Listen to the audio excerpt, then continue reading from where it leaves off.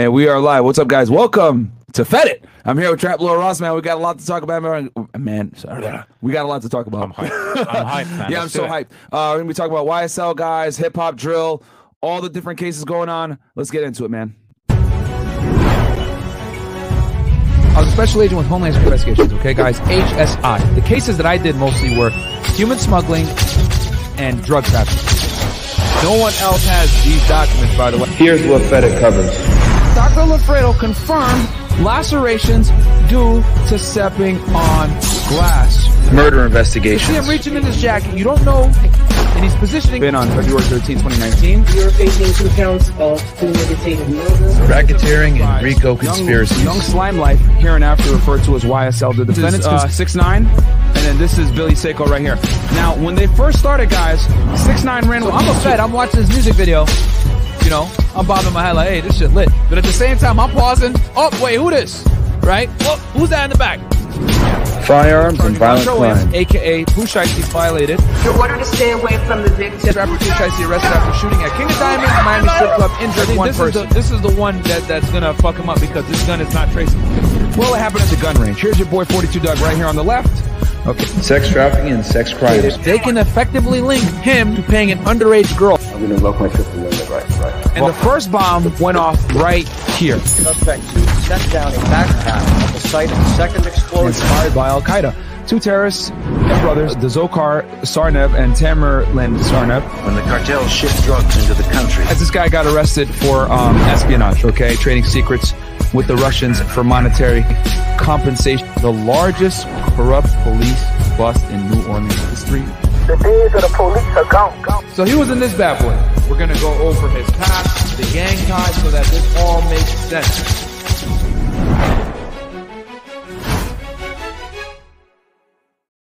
All right, what's up, guys? Yeah, you guys got Fed It on a Tuesday, man. As you guys know, I normally do Fed It on Sundays and Thursdays, but we got a special guest in the house, man, and he leaves back to the UK, so we got to make sure that we go ahead and get this interview going, man. And we got a bunch of stuff to talk about, actually. Hell yeah. So, Russ, I know who you are. Just in case the people don't know who you are, man, can you introduce yourself to the people? Sure thing. Yeah, it's Trap Lord Ross. I make very long, in-depth documentaries about the most important situations in the rap game, drill music, classic rap stories from way back to very recently. We just try and cover everything, really. Just try and cover like everything in depth. I mean, I know Fed It goes extremely in depth when you cover a story. Well, a lot of the stuff I use your stuff, your research to make the videos, or I'll just react to it and I'm like, yeah, this is, and then I'll go further into like maybe what a legal term means or whatever, or how they conducted the investigations to get to that point. So your content helps me a lot. A lot of times I'll like get a really good background on it from watching your stuff, and then I'll go and look at like the more legal law enforcement side. Well, I think we're living in a really interesting age because like right now we're on the internet where there is ridiculous amounts of information out there about criminal cases. Obviously, music and lyrics kind of give an insight into a lot of real situations going on in the street or in crime history.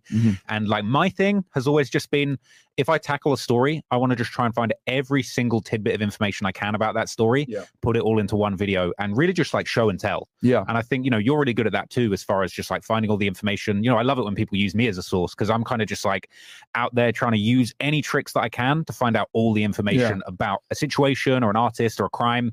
And bro, we're living in a crazy time of the internet where the access to information is nuts. And that's actually something I want to talk to you about because I think for me, sometimes I really take for granted like the methods that I use, as far as people always say to me like, bro, how did you find this out? How did you find that out? And I'm like, oh yeah, I just fucking, I don't know, Googled it, read it, I cross-referenced Google with Reddit. And it kind of makes me realize like, oh, it's kind of deep actually, the way that I put these together. But you, with your experience as a Fed, I imagine that the resources that you've had at your disposal to investigate real life situations and now using the internet to investigate kind of famous crimes, I feel like maybe we've got a lot to learn from each other as far as like hunting down that information.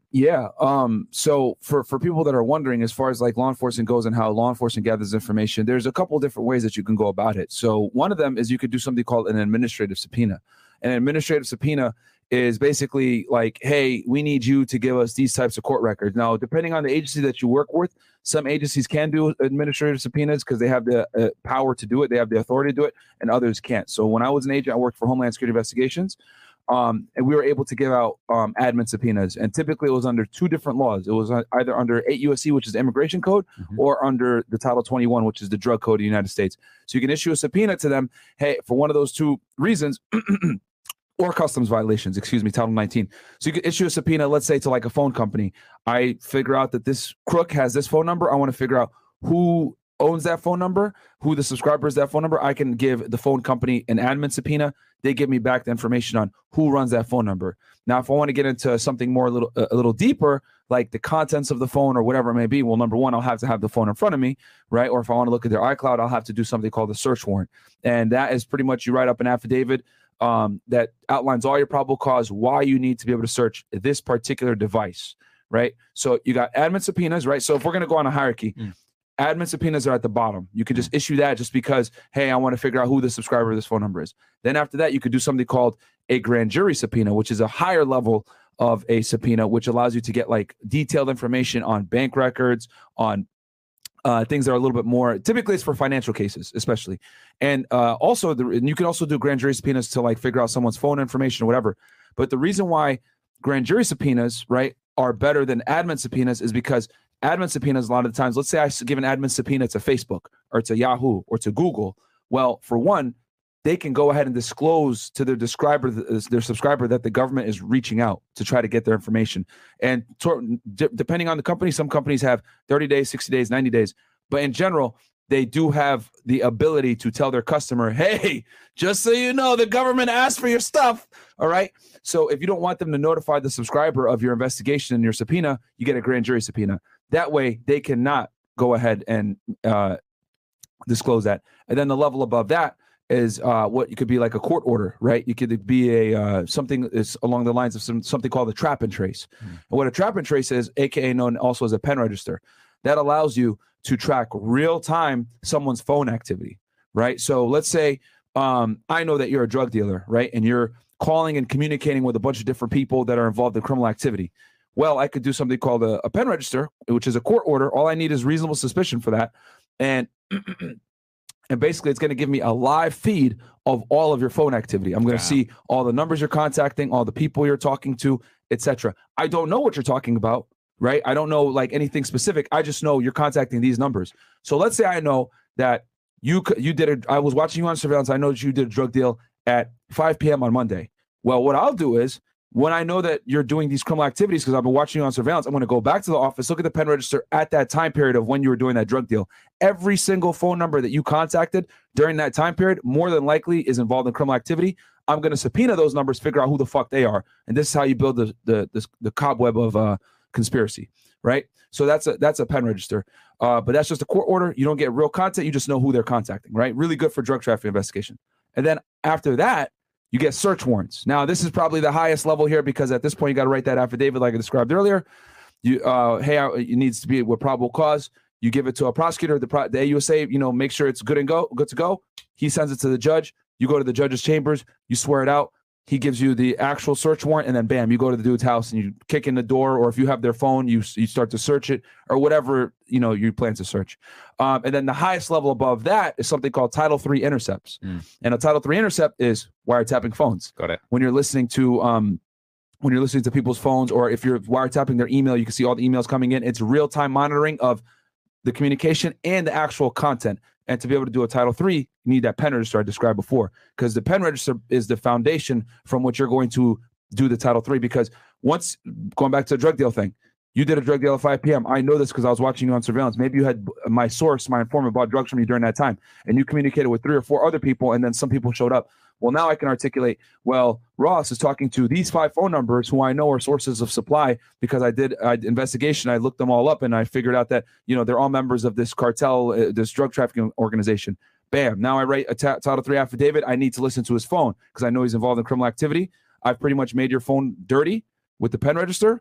And I have a recorded phone call with you and a source where you guys are talking shit or talking about criminal activity.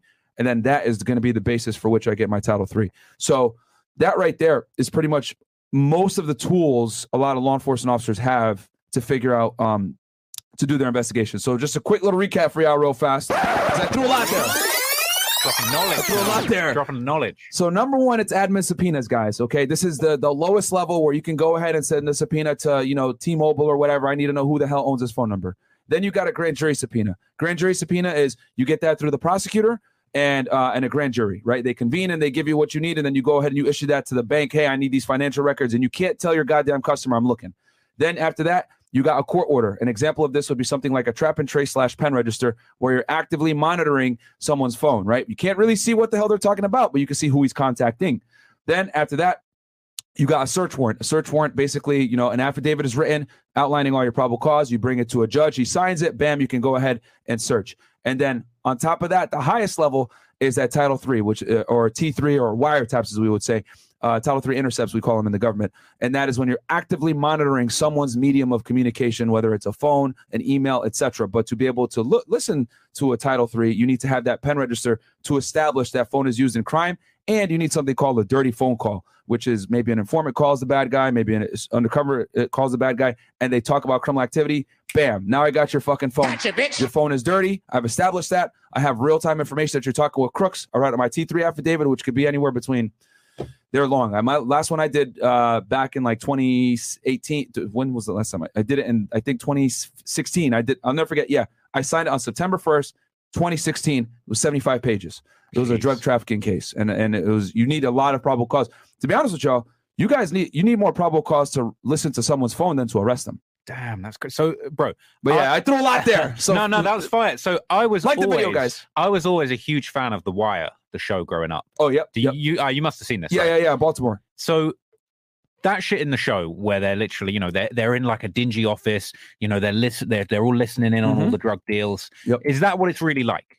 Yeah. So yes and no. So when you're doing a wiretap, you have to do something called, you have to like read in everybody to the case, right? Because since it's Title III intercepts and that's considered like one of the biggest invasions of someone's privacy, you need to read in certain people into the case, and only certain people can listen to the conversation. So anyone that's in your group that's helping you with the investigation, and we monitors. A lot of times a lot of agencies will go ahead and hire outside monitors to come in and monitor the call, and then they're like professionals that like listening to it, writing it down, transcribing it, etc. And then typically there'll be one agent in the room supervising them. So are there some agencies where the actual agent themselves sits and listens to it? For sure.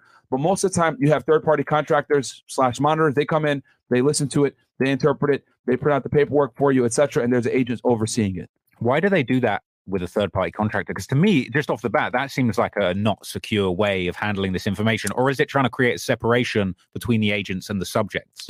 Typically, the reason why is just they don't have enough manpower. Oh, okay. So there are some agencies that do T3s all the time. Got it. Or like DEA, they're on wires all day. Okay. So for them, they'll have a specific, like I know for a fact, like DEA has wire rooms a lot of times, and they'll have dedicated monitors that like kind of work under DEA that do it. But some other agencies don't do wiretaps as much. So because they're very expensive, they're very difficult to do. They're extremely labor intensive, right?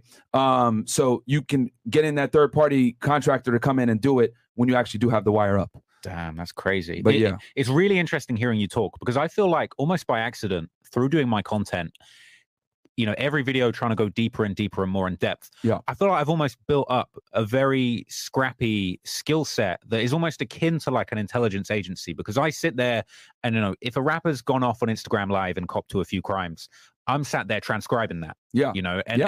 I'm not listening to a wiretap, but the guy's recorded himself. Yeah. And I'm sat there listening to it. They've made the job easier. Exactly. Looking at who's in the background, cross-referencing, maybe images from Google Maps to an IG Live where a guy's on someone's block. Yeah. Trying to that's just not easy. That's hard. That. That's hard, dude. But I guess the thing that I really want to talk to you about is it's like, what methods do you guys deploy to get the info of what's going on in the streets or in the crimes, and what can a normal person or a person like me do to kind of almost like hack together versions of that? Because for me, for example, it's like I can't tap a guy's phone, but I can watch all of their IG lives, I can read all of their Instagram posts. Like I did the Rollo case recently, a big drug dealing self-snitching case. And one of the things I did, I went through his entire Instagram, most of it's still public.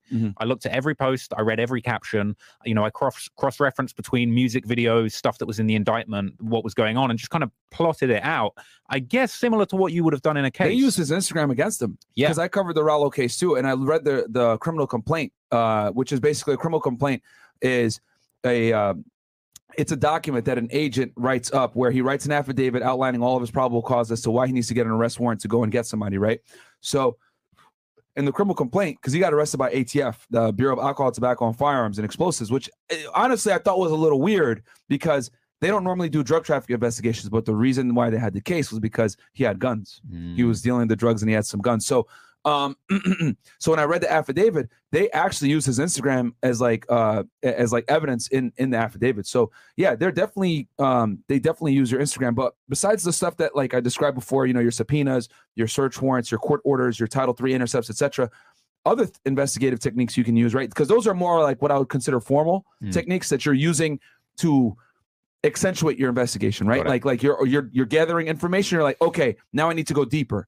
So but to get the information so that you can go ahead and get the probable cause for a search warrant or get the probable cause for a Title III intercept, 9 out of 10 times, dude, you need informants. Informants are literally the backbone to any type of criminal investigation. When I was an agent myself at my height, when I was in Laredo, Texas, I was controlling somewhere between 10 to 20 informants at any given time.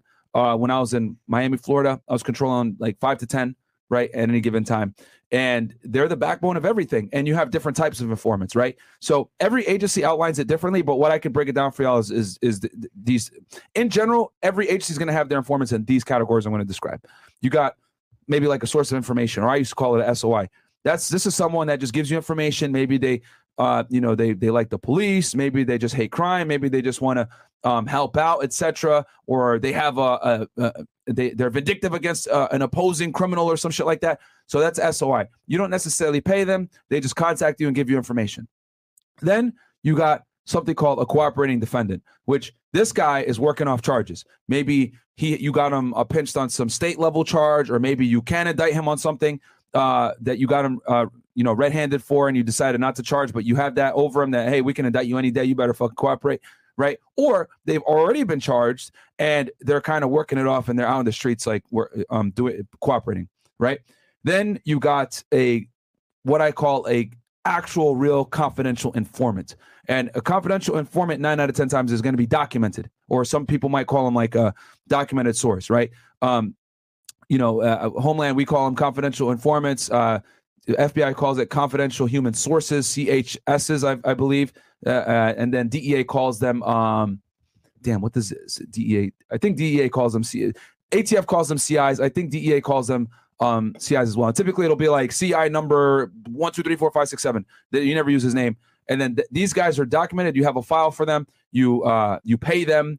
They get benefits, right? Sometimes I had informants that I paid money. I had some other informants that I gave immigration benefit, which is like a unique authority that only Homeland is able to do with their informants. So those are typically the different types of informants you have. And then you got undercovers, which an undercover is not an informant. A lot of people will say, oh, like they'll say dumb shit like 6ix9ine was a fit. He was an undercover. No, undercover is an actual special agent, trained, has a gun, full-fledged law enforcement authority, etc. Stupid. He just works behind. He's just in an undercover capacity, so the criminals don't know who he is. So undercovers are agents. Informants are agents of the government, but they don't necessarily they don't work for the government. Got it.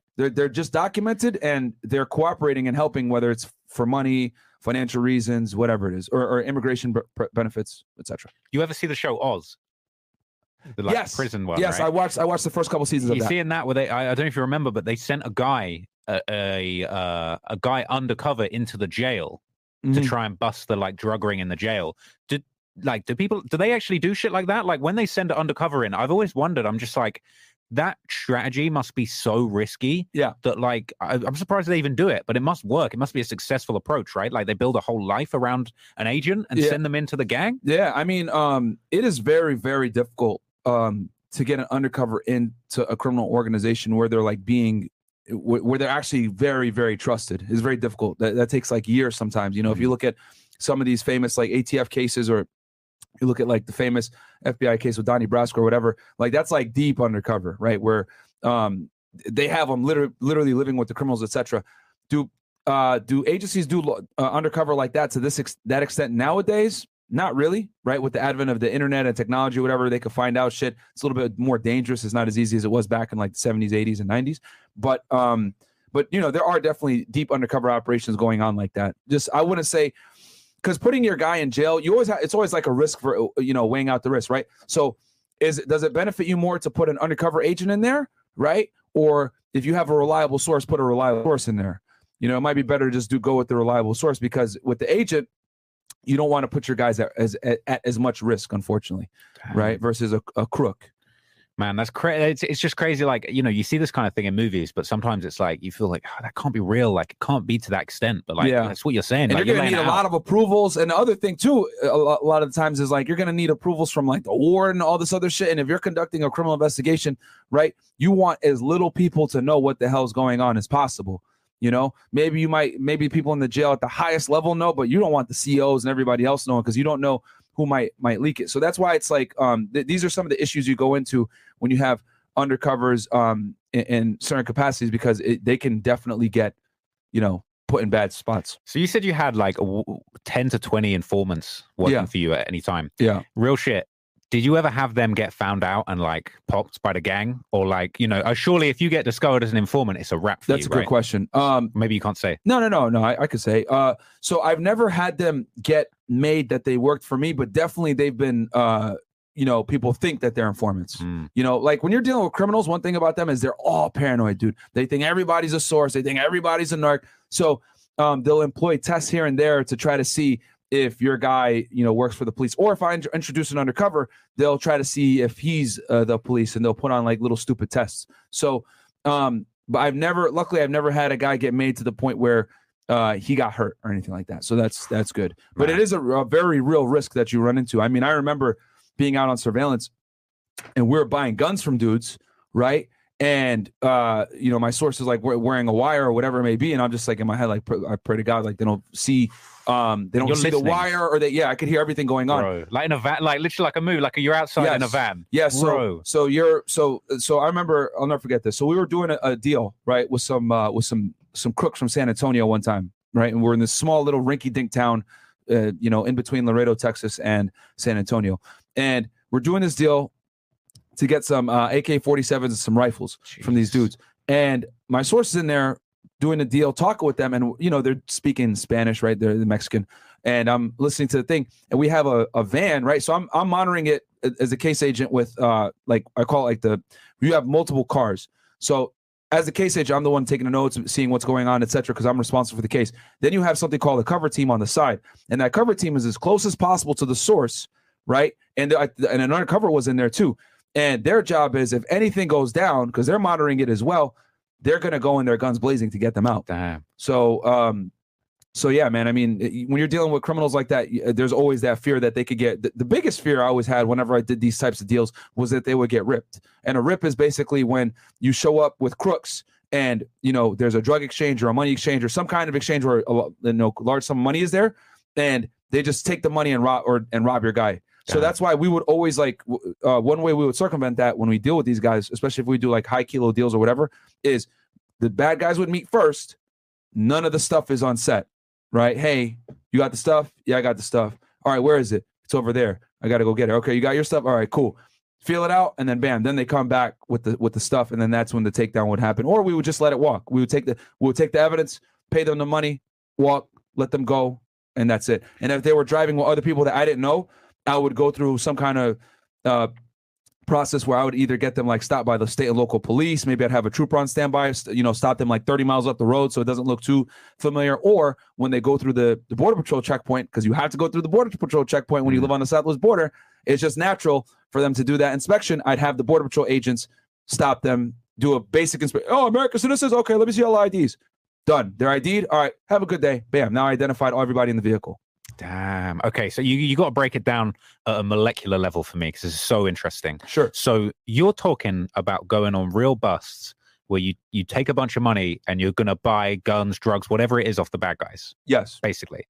Yeah. And so walk me through that actual scenario. So you guys, you might be in a van, you're nearby, you might be listening in, but the goal is for you to catch them. I mean, like you say, you don't want to get ripped off, right? But you're bringing real money to buy real dope or whatever it is. Yeah. And do you allow the exchange to happen completely? Absolutely. And then you go and get them later? Because you say you pulled all those guys over and got their IDs, right? You let them go.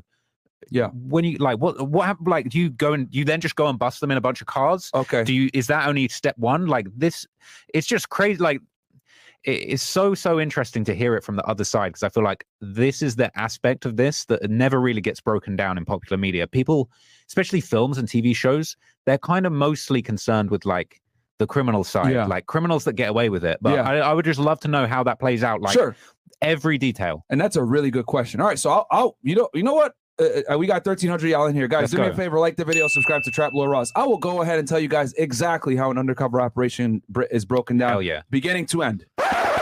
So number one, you meet with your informant, you meet with your undercover, right? You brief up the entire team. Hey, this is the undercover, right? You got a team probably of 10 to 15 agents. They're going to go out with you. You got a cover team. You got a couple surveillance units, right? But you must have a cover team if you're going to send in an informant or an undercover. So you brief them up. Hey, here are the guys we're going to meet with. Here are the guys we're going to go ahead and purchase the drugs or the guns from, etc. I show pictures of all the potential targets that are going to show up to the deal. So at that stage, you've got, you know, near enough everything. You know all the people involved. You know who you're sending in. Because we've set it up before. So like maybe the undercover was speaking with the bad guys. Yo, I'm going to be in town. I need an AK. Can you hook me up? Sure. Can you do it on Thursday? Yes, I can.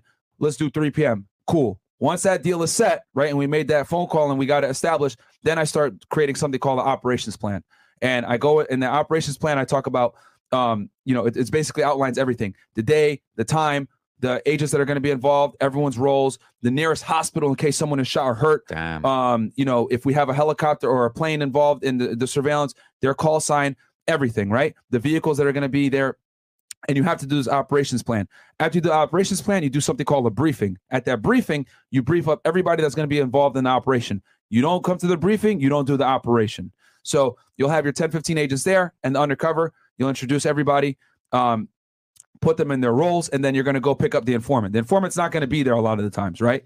You go pick up the informant, pat him down because he's a crook too, of course. And then he meets the undercover if they haven't already met, etc. And then, you wire him up, all that other stuff, right? And you also wire up the undercover. Then you go, and then they drive to the meet location. You follow them, and then they go there. A lot of times it's in a parking lot, somewhere public, whatever it may be. The vehicle that they're in is wired up. It's an undercover vehicle a lot of the times, right? So you're traveling in. This is quite a big operation, right? And it's quite a big convoy. Yeah. So how do you stay low key when you're going along to something like that? Because if I'm there to sell someone an AK and I'm seeing 3 white vans and a Suburban, I'm shook. Good question. So how do you stay incognito when you're going into that situation? The agents get there first. The undercover and the informant or whoever is like doing the undercover capacity of the investigation, they come after. So we all set up where we're supposed to meet. They surround the place, and then the undercover comes in later. So we get there first. So what happens then, right? Because obviously this is the interesting thing, right? Because the feds, you have to follow all the rules. You got an operations, manual, however you set it up. You've got to do everything by the book. Exactly. Whereas a criminal, if they're not feeling the vibes, they'll be like, if you want to buy this AK, we're going to switch the location last minute. That happens a lot. And so that must you must just be scrambling at that point, right? So how, not to get too derailed, but these details are so interesting. Yeah, it's that's important because they do that shit all the time. They do that. So when they do that, right, and they say, oh, we're going to switch the location or whatever, you figure out where that location is. A lot of times it's like somewhere else that's public or whatever. So, okay, cool. I'm going to need 30, 40 minutes to get over there. Bam. All the other units go over there, scope it out, and then, and then they pull up. Do they ever go and scope it out and find like an ambush set up or like some fuck shit? They're like, oh, let's have the meeting at this point. You guys go ahead. And it's like, nah, this ain't right. Or someone else is there or something's messed up. How do you deal with that? It happens. That's why it's so important that all the surveillance units go there first and scope it out and make sure that, they're not trying to set it up for a rip or whatever may be like that. So, so then once you set up at that location, whether it's the first one that they agreed upon or a second one that they try to spring on you, you sit there and you wait, and then they do the exchange, and you're listening in, and you're gathering your evidence, right? So everything is recorded in there. Now, here's the difference between the feds and the state. When the feds do these types of when the state does these types of operations, it's typically a buy bust.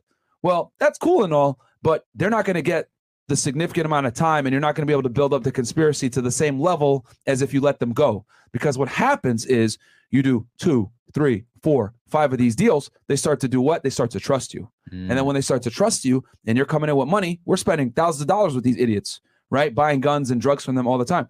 What we do is we start asking for higher quantities, and we start asking for more sophisticated weapons. right? Then we can start getting into it. Hey, we want some grenades. Hey, can you guys hook us up with half a kilo of meth, etc.? And we go and obviously these guys aren't the ones that are able to facilitate that, right? Oh, let me introduce you to this guy. Let me introduce you to this guy. Or a lot of the times, since a lot of these crooks don't want to lose the money, okay, I'll get it for you. So I know, you're a mid-level guy. You don't have the ability to gather these weapons for me. So I'll go and do a phone, subpoena on and look at their toll records, and I'll see who the hell they called right after the deal with my undercover. That is more than likely the source of supply from which they're going to get the stuff that they're going to talk about for the next one. Nailed them. Yep. So, okay, next couple questions. Gotcha, bitch. Next couple questions. What is the biggest or most extreme buy, if you can say, that you've done in both weapons, craziest weapon that you've tried to get your hands on, and biggest amount of dope that you would put on a bus? Like you would say, we need this amount or whatever it is. Like what levels do you guys go to? So you want to stay away, and this is, I guess, a misconception that the movies get wrong all the time. When you're the feds, right, you don't want to go in there buying kilos, right? You typically start with buying a few grams and ounces, and you want to keep it at that ounce level. And I'll tell you why here in a second.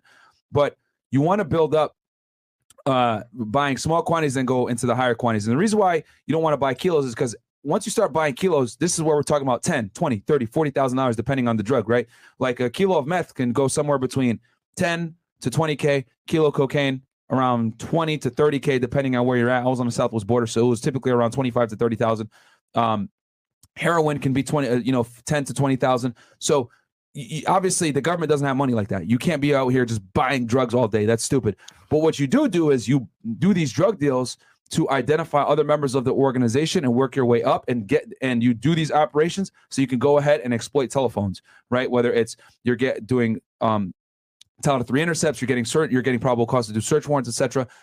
You're getting your informant more involved into the criminal organization, because when you're spending money, they're like, oh shit, and they'll start to build trust. So as far as like buying drugs, I never bought more than a few ounces at a time. And the reason why is because it defeats the purpose, right? And especially what I was buying meth. I was buying, and the thing is too, with methamphetamine, meth has very strict sentencing guidelines. And the meth that I was buying was 90% plus pure. Nice. So in the feds, anything over 80% is considered pure. And that gives you way higher sentencing guidelines. So if I went ahead and bought a kilo of meth versus buying an ounce of meth and it's 90% pure, well, why would I go ahead and buy more and spend more money like an idiot versus I could just get a couple ounces to get the evidence that I need and still at the same time move up the totem pole? So it's about being intelligent so that you don't spend too much money doing stupid stuff because you have a finite amount of money for your operation. Damn, that's crazy, man. Yeah.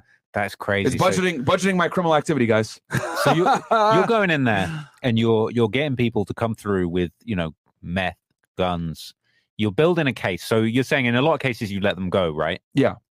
But you're building it up to that point. So let's say you're in a situation where, you buy, I don't know, a few ounces off somebody, a few guns off somebody. Yeah. You're building it up. But then at what point do you guys go, okay, now it's time, we're going to swoop in and get them? Do you catch them in the act? Or at that point, you've built all the evidence, you just come and kick in their door and take them away? So that really comes down to tactical strategy. So it depends on kind of the level of danger of the targets you're investigating, right? So like if you know that these are really bad dudes, well, it might be better for you to get them at 6 o'clock in the morning with a SWAT team when they're in their pajamas. Or if you know that you don't necessarily know where they live, they move a lot, they're all over the place, then maybe it's better to bust them at the end of an operation. So it depends on your target, their living style, danger, all these things kind of come into equation.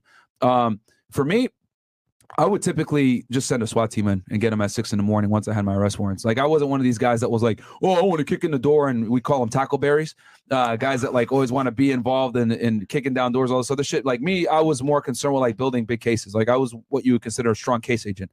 And there's different types of agents. You got your guys that like to do the tech stuff, right? They just more of a support angle, right? Then they do that like full time. You got your guys that are computer forensics guys that just analyze, evidence on computers. A lot of times it's child pornography, right? They're getting that evidence and analyzing and doing the forensics, finding evidence for you. You got agents that do outreach and other bullshit like that. You got agents that do SWAT team stuff that all they do is just kick in doors. And then you got guys like me that are like, I build strong cases. I like when they go and do a press release on an investigation, right? And it's like the office's biggest case. That's my shit. That's what I like doing because that gets you the most respect in the office by far. Right, I was always really big on doing big, complex organized conspiracy cases with multiple defendants, multiple crimes, multiple jurisdictions, multiple countries. So that's what I was always interested in doing, not necessarily doing all this admin bullshit. I cared about doing big cases. So let me just rewind for a second, Sure. right? A minute ago, you said when you go and do these busts, Mhm. okay, you have these support vehicles. Everybody's kind of watching and listening in for if shit goes left, and Of course. you got to go in guns blazing. Yeah. Can you tell me about a time when shit went left and guns had to blaze? I'm trying to think here where we extracted somebody. Luckily, on my operations, it's never happened. None of my operations ever happened. But I do know, like a year ago or a year and a half ago, there was a shooting here in Miami with Homeland Security, my old agency, and I think it was Coral Gables or something like that, not too far from here. And it was our financial group that shot. I think I know who the agent is that shot him. But yeah, but luckily for me, none of my operations have ever had something like that happen, dude. You don't want that. No. Because then if someone gets shot or someone gets killed or whatever, bam, now OPR, Office of Professional Responsibility, is going to get involved. Then you got probably the FDLE here in Florida, Florida Department of Law Enforcement. They're going to come in and do an investigation, right? It's like, fuck, man. So you never want that stuff to happen. So thank God, like none of my operations ever went left where someone was hurt or we had to actually like use some kind of force to get an informant or an undercover out. And I was able to do that because I had really good informants. Like, even though a lot of them were shitbags, I had really good informants that, like, you know, they were in the game, and when they introduced my undercover, they did it in such a seamless way where the crooks a lot of times didn't even really suspect it too much. Damn. Okay, let me switch gears. Yeah, sure. So with everything you know, everything I know, for entertainment purposes only, yeah, what would be the best way to get away with some crimes? Or like what is some shit that not only an insider would know, but just like for me, for example, I often say in interviews and in some of my stuff, it's like, yo, rappers, don't rap about the crime specifically. Don't put in your lyrics, we shot this guy this time, all this stuff. That'd be smart. You know, recently you got so many people getting indicted. You got these RICO cases. You got Young Thug, an artist as big as Young Thug, a Billboard chart-topping artist, talking about we shot at his mum. Yeah, and the dude's mum actually got shot. Yeah, you know what I mean. So it's like, to me, that one's common sense. Yeah, but I'm always just curious to know, like, what could or what would a smart criminal do to at least not end up going the self-snitching route? You know what I mean? Because for me, it is simple, but it's stuff like, look, don't rap about the specifics of a crime in the song. I always think a lot of rap music, drill music, is better if you can kind of allude to crimes going on without being too specific. You know what I mean? Yeah. I don't think there's necessarily that many props in talking about the specifics of a crime. But I would just be curious to know, even like in the modern day, because it seems like everything's technological now. Yeah, it's so hard to get away with crimes or to conceal things. You got the YNW Melly case, where there's, you know, he's saying, oh, you know, the ops pulled up and shot up the car, and they're like, well, we checked the GPS, and that didn't happen. Yeah, exactly. Like that's a nope. So what crime are you asking we get away with? Because obviously that would change your strategy significantly depending on the crime. Well, let's go through the most obvious and the most glorified crimes in the game. Let's say murder. I need to kill an op. Okay. There's a big op, right? He's been causing me all kind of problems. Yeah. Okay, for months. Big op. I need to Trap Geek. I need Trap Geek. Me and Trap Geek are in the same gang. Me and Trap Geek. We're gonna slide on Hip Hop Daily. Okay. We say we had it with Hip Hop Daily, right? We're ready to slide, but we're not trying to do any time. Okay. Yeah. We're in the RICO. Me and him are conspiring. Yeah. Right. What could we do? For entertainment purposes, hypothetically, of course, guys. In the modern day, like if you were because you cover a lot of serial killer stuff too, right? Yeah, I do. Yeah. And like, I'm not trying to do any serial killings. Yeah. But like, what would be the smartest way to do that shit? We could talk about why serial killers got away. The most prolific, you know, your Ted Bundys, your John Wayne Gacy's, Zodiac killers, Night Stalkers, etc. A lot of these guys were able to like operate for as long as they did because a couple reasons. Number one, law enforcement wasn't refined back then where they were sharing information. There wasn't centralized computer data systems where you could share information like today. They didn't have phone technology to be able to like triangulate where a person's geolocation was at a given particular time. DNA was not something that actually came out until I want to say around 1987, and they didn't actually formally start using it in trial to convict people until the 90s, right? I think the first DNA conviction was 1987, but they didn't actually refine it and use it until the 90s and into the 2000s. So all of these different And then also the people are going to laugh at this, but the emergence of the interstate highway system also led to serial killers being able to get away with it. Because if you commit a crime in a rinky-dink town, next day you could be in another state thanks to the interstate highway system. So this, like Ted Bundy, for example, murdered women in like 7 different states. Samuel Little, who has 93 kills, killed women in like 10 different states, and they were able to elude law enforcement a lot of times by just being mobile and using the interstate highway system to get around. So that's how those criminals were able to get by. But if we're gonna go murder, right? You want to slide on Hip Hop Daily? Okay. So let me glean from the amazing information you've given me so far. Right? Okay. So when me and Trap Geek slide, okay, on Hip Hop Daily, we can't take our phones on the drill. Okay. So we're leaving our phones at home. Absolutely. Okay. You got to leave them there. DNA. So we need to wear gloves. Yep. Probably a mask, because as we say in London, no face, no case. Exactly. So you got mask up, glove up, no phone. How are we going to get there, though? I feel like the vehicle, if you tying yourself to a vehicle is always a way to get got. So, you know what's funny? I did a whole podcast on this. There's a book out there called Hitman, a general contractor's. This it's book, like a manual. It's a manual, bro. I have it somewhere. I have it somewhere in the house. Maybe I'll go run and get it real quick. But there's a book that actually teaches you how to do a hit. And this book came out like in the 80s or 90s or something like that. And this one criminal actually followed it to a T, and he almost got away with it. But then the police did a search warrant at his house, found this book, and a lot of the things that, I know, bro. A lot of the crimes, right? A lot of the steps that he had taken were in the book, right? So, and one of the steps was actually to use a rental vehicle to commit the crime and park the rental vehicle far away from the area, and then leave on foot, and then go pick up your car somewhere else and drive out. So, well, this is the thing with the rental vehicle that can lead you to the crime. We're seeing the Young Thug situation. It's looking like the rental is what's gotten him into it. Yeah. So I would, and back then they didn't take as much, I guess, stake in your rental car. So I would never. You definitely don't want a rental car. I would say get a stolen vehicle. This is what they do in the. I don't know if you ever heard the phrase dinger. But in the UK, we got a phrase called a dinger, which is like, a dinged up, shitty car that's stolen. Yep. Where if you're going to do a drill, you do it in a dinger. That's what you slide in. Absolutely.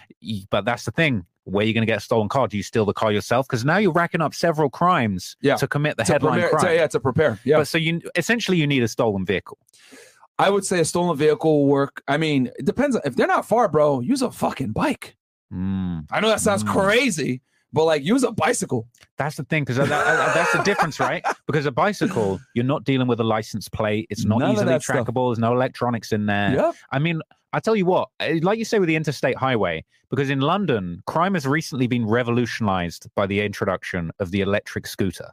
Oh, yeah. Apparently, the Met Police were saying that the electric scooters have got criminals working overtime because they can zip over here, do a quick crime. I mean, you've been to London recently, right? Yeah, like it's quite a small place. It's wild. Mostly public transport. And like you can get around and do all your shit, all sorts of crimes all over town on the scooter. Yeah. So that's one way of doing it too. Yeah. You definitely, I would say when it comes to transportation, because like there's so many different ways and it depends on how far your target is, I guess.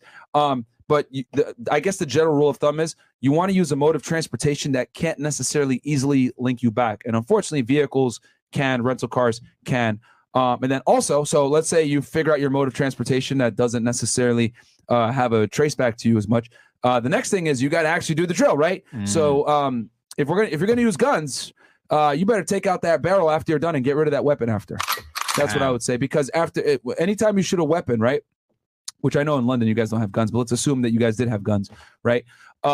Basically what happens is when that bullet goes through that barrel, it creates, that barrel gives that bullet a certain fingerprint. It gives it certain swirls that are unique to that barrel. Damn. So that's how when they do ballistics, they're able to figure out, these bullets were fired out of this same gun because the same groove pattern. So it's quite literally a fingerprint for the bullet that identifies that gun. So I would obviously take apart the gun completely, get rid of that barrel, because that's going to be the most important thing, and then throw it all over the place. Like throw different parts of the gun all over the place and get rid of the weapons. It always amazes me how people keep the weapons. And then also, it's much harder for prosecutors to solve a case when they don't have the body, because when they have the body, they're able to identify how the person was murdered, which will give them clues, time of death, all that stuff. So getting rid of the body is obviously, important too if you're going to be a crook. Another big people thing. are writing notes right now. Like, okay, hold on, wait. What did you say? Chris is like, I got a couple of people I don't like. It's a bad day for the ops, man. It's over for the ops. So what's that new Glock? Who this? So another thing I hear about a lot in songs, right? And Yeah. this is one of the most hilarious lyrics that I can even remember. Yeah. Pooh Shiesty has a lyric where he says, my chopper's got a shell catcher, we don't leave clues. Now, coming from a man that left quite a lot of clues, that's hilarious. But the shell casings, that's bad news leaving those behind, right? Yes, because that is how they're going to be able, if they do find the gun, they'll be able to match up the shell casings with the barrel of the gun and be able to say conclusively, these bullets were fired from this gun, because every gun's barrel has a very distinctive groove pattern. Am I right in thinking that revolvers don't leave shell casings? Or they don't eject them? Yeah, they don't eject them. Yeah. Got it. But the problem with revolvers, even though they're fantastic guns from like a reliability standpoint, they don't jam, etc. They've stood the test of time. You only get 6 bullets. So, you better be pretty damn accurate. And you got to reload those manually, Yeah, right? that's trash.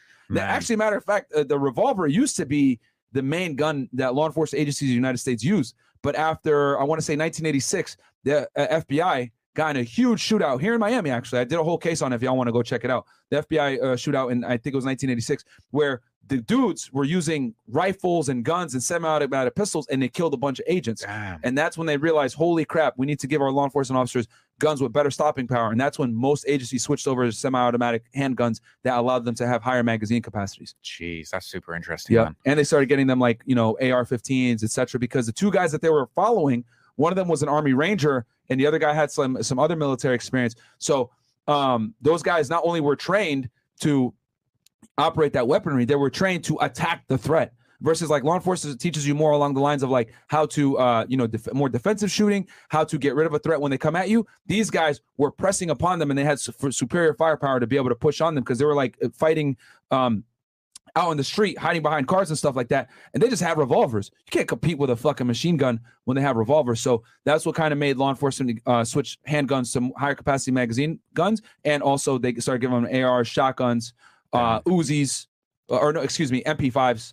American cops are like this crazy loadout these days, bro. I see the dudes at the airport, and it's just some Call of Duty shit. Yeah, it's nuts. Yeah. So you said a minute ago, the best crime, for entertainment purposes only, of course, but the best crime where there's no body.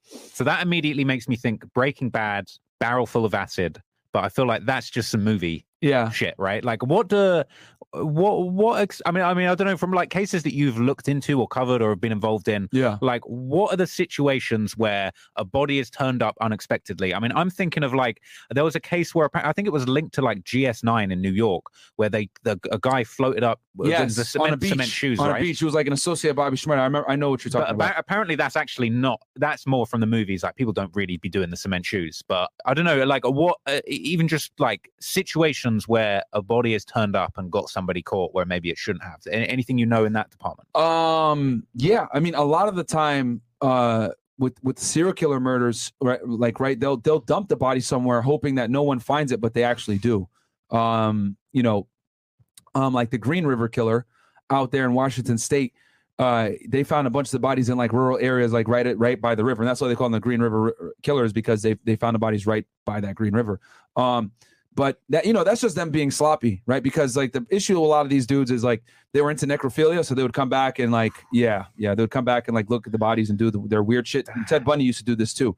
So I guess their strange sexual urges overrode any type of rational thought as to how to get away with the murder. And the thing is that they had the advantage that a lot of serial killers have is that like there's no real clear link between them and the victims most of the time. The victim typically just fits some kind of mold that they like, and it was just like a random encounter where they found them and they were able to kill him, which is very hard to detect motive.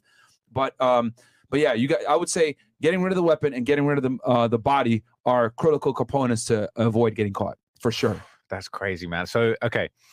And not having a phone, like YNW Melly, for example, he is fucked because they have the phones. Like I know, and I know some of y'all on the show, oh my God, free Melly, whatever. Guys, I hate to say it, bro. They just put the death penalty back on the table. There is no way he's beating that case. See, that's a really interesting case because it kind of touches on several of the things we've just said, right? Because it's like you got the phone GPS got him, and then also they put the bodies back in the car and drove them to the hospital, right? Yeah. So the bodies are there. Yep. And then they did the forensic analysis on the bodies and said a lot of the shots came from inside the car. Exactly. And then they found one of the shell casings, what was it, like inside the car in a plastic bag? In the back left seat where Melly was sitting, they found the shell casing there. And the other thing too, as well, is that they were able to like look at their wound patterns, and they saw like, wait, the way they were shot, the way their injuries are, there is no way that they got shot from a vehicle passing by. Like, because the bullet holes on the side of the car that Melly and Bortland shot into the vehicle to try to create this illusion they hit with a shot, with a drive-by, didn't match up with the wound patterns of the victims. So that's how the police were able to quickly be like, yo, no, they were shot from inside. And also,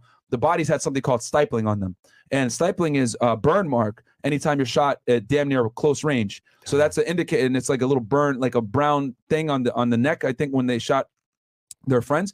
And that's how they knew it was a close range, damn near like execution kill shot as well. And it wasn't a drive-by. What do you think happened in that Melly situation? Just speculation. Like, what do you think went down? Because for me, sometimes I think about that, and it's like the thing a lot of people wonder about this thing. I do too. And it's like, I've seen a lot of, before it went down, I was a fan of him. And I, seen a lot of footage of him with his guys that ended up dying. And you just think, like, why would he do that? And often I wonder whether it was a genuine mistake, because you always see him toting guns, showing guns to the camera, running around with guns, drugs, drink, alcohol, weed. It's not unthinkable that he was just high in the back of the car and just squeezed the trigger too hard and fucked up and then just scrambled to try and fix it. But at the same time, there could be a lot more to the story between their personal relationship. But in your opinion, like, as an agent and also just somebody with an interest in music, like, what would you just pure speculation of, like, what you think went down that day? So what I think happened, and this is a really, like, interesting case, right? Because you got, a hip hop artist who was literally at, like, the peak. Yeah. Right. And now he's facing the worst charge ever, and he's looking at the death penalty. So what I think happened is this: they left the music studio, right? And then they went to the secluded area, and it's very obvious, right, that the shots were fired from, inside the vehicle, right? You find a shell casing in there, you got stippling, you see the wound patterns are indicative of more of a close range shot. So he shoots the two. I think an argument potentially ensued, or they had planned it, shot them, killed them, right? And then they're like, damn, what are we going to do with the bodies? And that's when they devised this stupid idea, or maybe they had it devised before, where they're going to shoot into the vehicle and be okay. But the problem is that Melly didn't realize that not only were they going to match up the ballistics and the bullet holes and the wound patterns, but also his phone is, the nail in the coffin, because the phone, they were able to pinpoint that he stepped out the vehicle, walked around, and shot into it to be able to create this illusion. And they have it like point by point, where you can't refute cell phone geolocation data. So that's what's going to end up sinking him, is that, like, and the other thing too is that they gave statements to the police that completely contradict the hard evidence that you cannot refute. Like, it completely doesn't make sense. So that also, goes into showing them trying to decept the police. And then I think the biggest thing was people were like, what's the motive? What's the motive? Well, we know one of them had a financial dispute with Melly, and I know Melly's mother had a dispute with one of them as well. So, I mean, that could have been a motive as well. I think the prosecutors have been investigating, and they figured out there was something around like $500,000 or something like that there was some arguments about. But yeah, I mean, that's what I speculate happened, is they killed him in that random area, because the area they killed him to, it's not too far from here. It's like 20, 30 minutes from here. It's the middle of nowhere. Bro, it's crazy. In Miramar. So in your opinion, going back to what we were saying a minute ago, getting away with crime, obviously, I don't mean to disrespect anybody. Obviously, rest in peace to the people that lost their lives in that situation. Of course. But in light of what we've just discussed, as far as like getting away with crimes, let's say you put yourself in Melly shoes, right? And you wanted to do this? And essentially, that moment after they shot up the car from the inside, let's say, they hatched this plan. We're going to shoot at the car. We're going to send Bortland to the hospital with the bodies. Melly just left, sent one dude to the car. Yeah. And like, what I mean, realistically, I'm just going to come around and say it, like, what could they have done to get away with it? Well, for one, not have their phones. They also fucked up. Bortland's fucked up by speaking to the police. And then also a lot of Melly's friends got caught in lies for him. I think Fredo Bang lied on his behalf and said, he was with me, when in reality he wasn't. Or someone said that Melly was in their car driving with them to a certain location, but when they actually looked at the phone location data of that individual, it did not coincide with Melly's phone. So that's how they knew that that individual was lying, and Melly was not actually in a vehicle with him. Damn. So I would say, not having phones with you when you commit a crime like that is very important. Number two, not even speaking to the police at all, not giving a statement, because what happens is when you give a statement, now they got you on a story. And then they go back to the forensic evidence, they go back to the phone location data, they go back to the ballistics, etc., and they figure out, okay, this is a lie. And then automatically they're like, wait, hold on. that means you're probably the shooter because you lied like ridiculously. Well, I feel like it's funny because it's almost like speaking to the police is generally considered extremely suspicious in, I guess, I don't know a better way to put it, like pseudo criminal circles. Melly claimed himself to be a gang member, right? Yeah. So it's almost unusual that they would go to the hospital and suddenly want to talk to the cops, right? Yeah. That almost in itself is a little bit I don't suspicious. think Melly gave the police a statement, but Portland did. And that's what kind of made everything like not make sense. It seems like really, like you say, the phones, you're just cooked. Yeah, the phones got them dead to rights, dude, because you can't argue that. You literally cannot refute that. And then all the ballistic evidence lines up with what the police theorize. And this is the YNW Melly case is a perfect example of circumstantial evidence working in tandem together to build a picture, right? So if you got one piece of evidence, okay, he was here at this time with the phone, right? That's not that strong.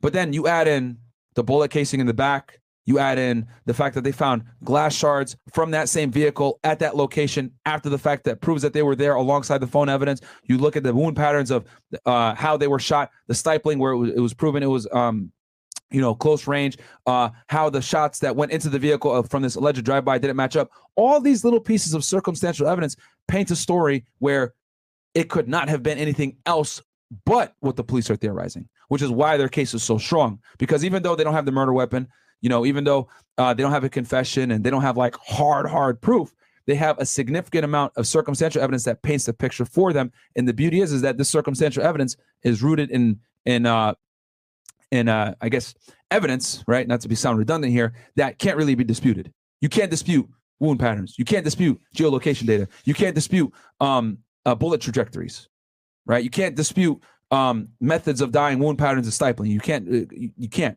Right? Even though they go to the police and give a whole other story, you can't refute it. So that's what makes the case so strong, is that it's circumstantial evidence working perfectly together to paint a picture. Man, it's a crazy case. He's been sat down, I think, for 4 years now.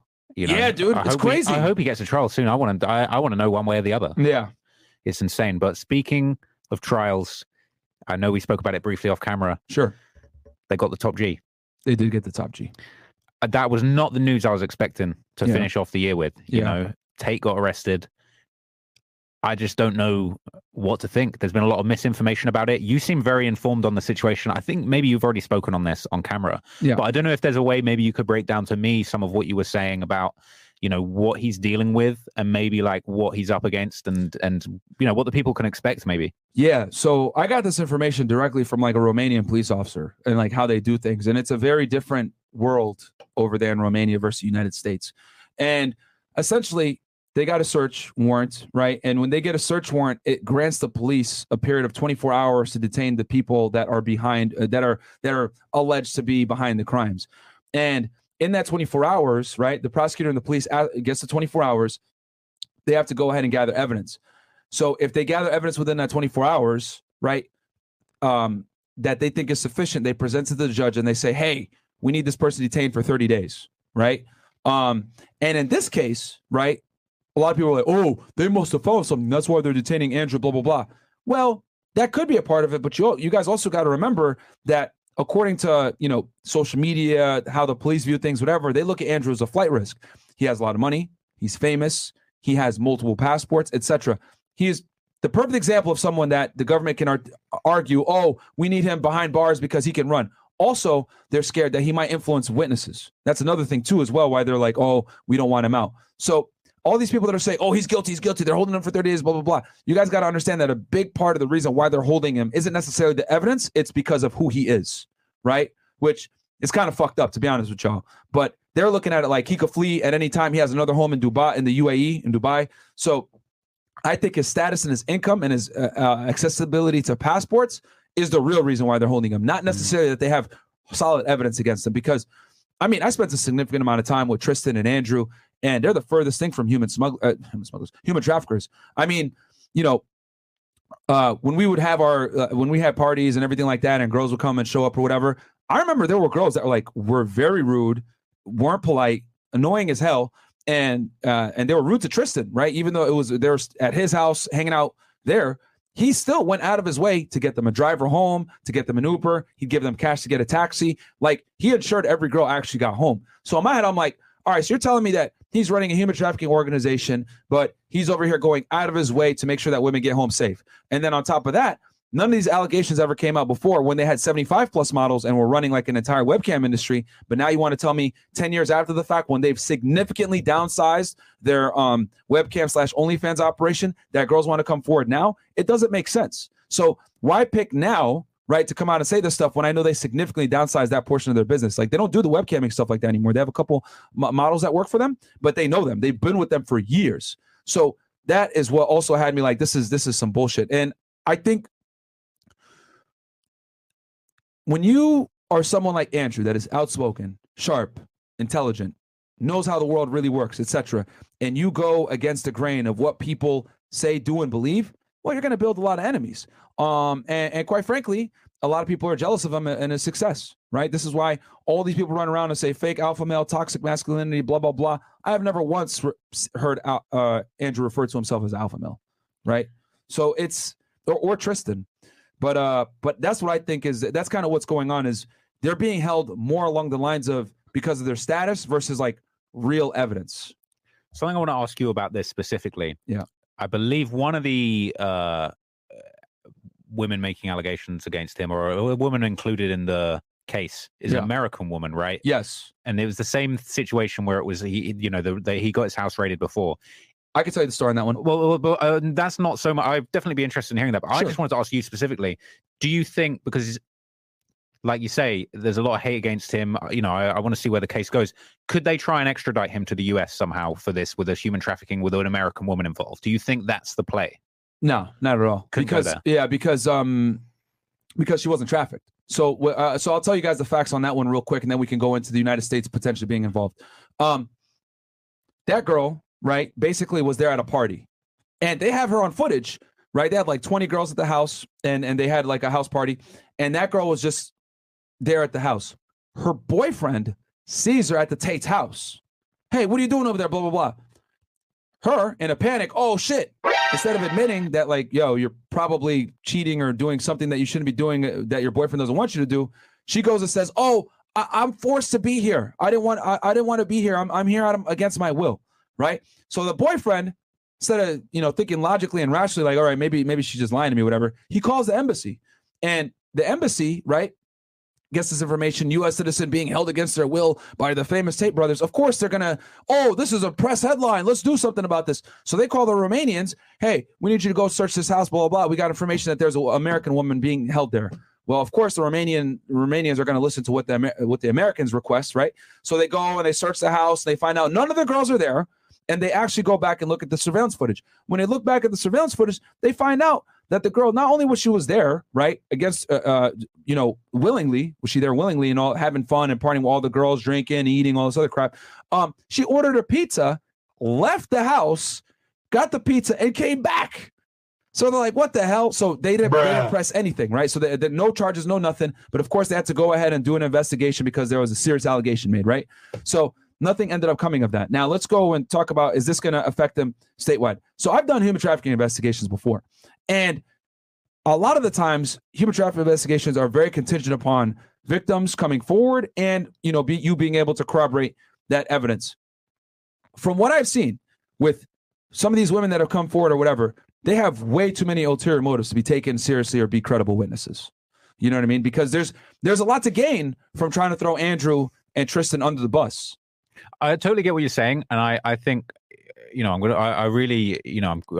I think everybody in the world is watching this case and just being like, where is this going to go? I don't think anyone even expected this to happen. The news was just, I couldn't believe what I was seeing. But I guess I want to know, obviously, Andrew says, he said during his arrest he was being attacked by the Matrix. Yeah.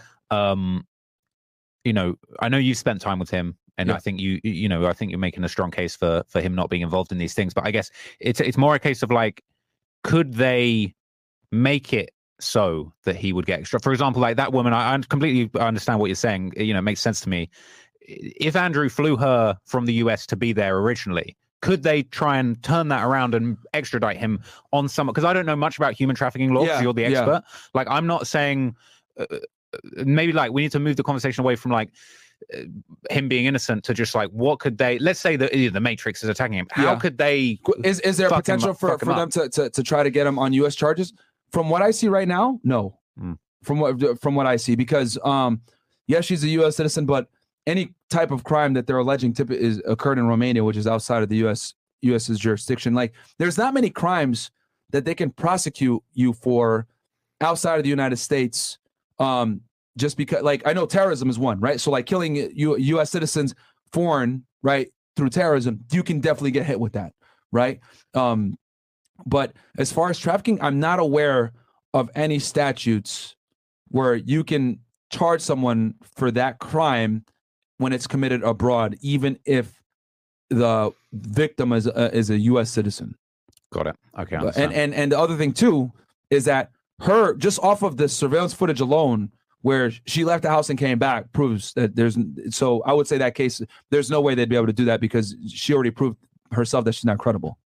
If there was a statute out there that I'm not aware of, to be honest with you. I feel like there's so many weird things about this situation. Like you say, that I remember thinking like that girl, that because I remember that story of like she got sent out to get pizza. Yeah. And then now there's this whole thing of like, oh, the video where he's got the pizza, and the pizza, obviously it turned out that the pizza had nothing to do with his arrest. Yeah, not at all. But like this thing with like there's pizza involved. It's like, bro, the thing is just so bizarre. I'm just like, bro, so I it's need two more different info. pizza things. That like the girl went to go get pizza, which was at the party, and then the other one is when he responded to Greta Thunberg.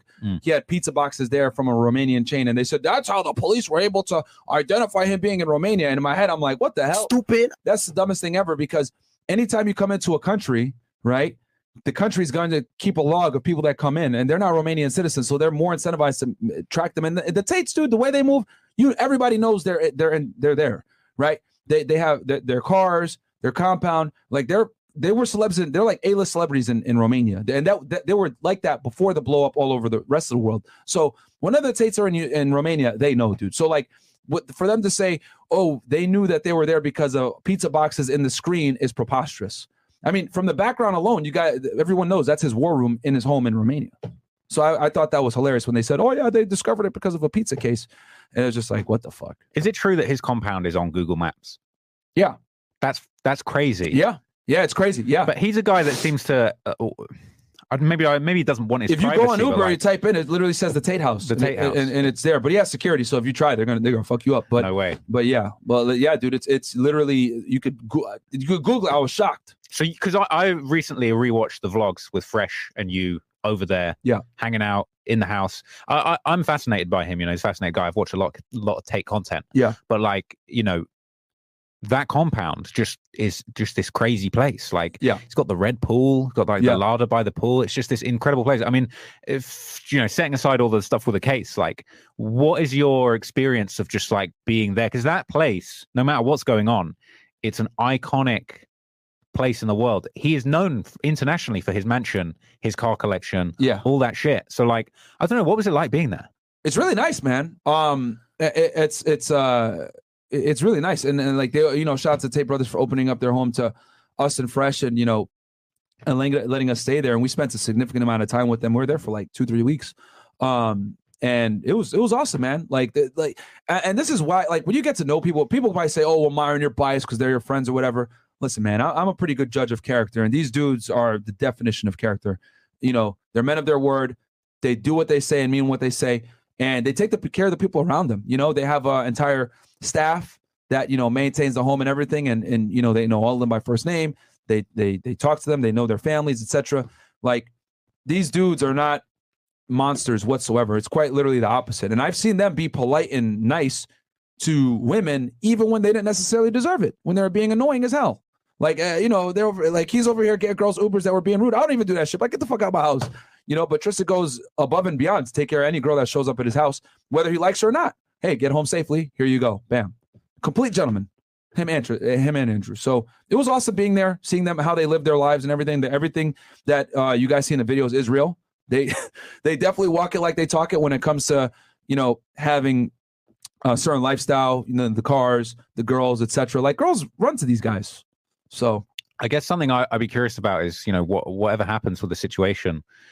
It feels like for so long they've been talking about how much they love living in Romania and being away from this sort of, you know, in a way, like, not having to deal with this kind of stuff, that it sounds like he was having sort of issues in London when he left the UK.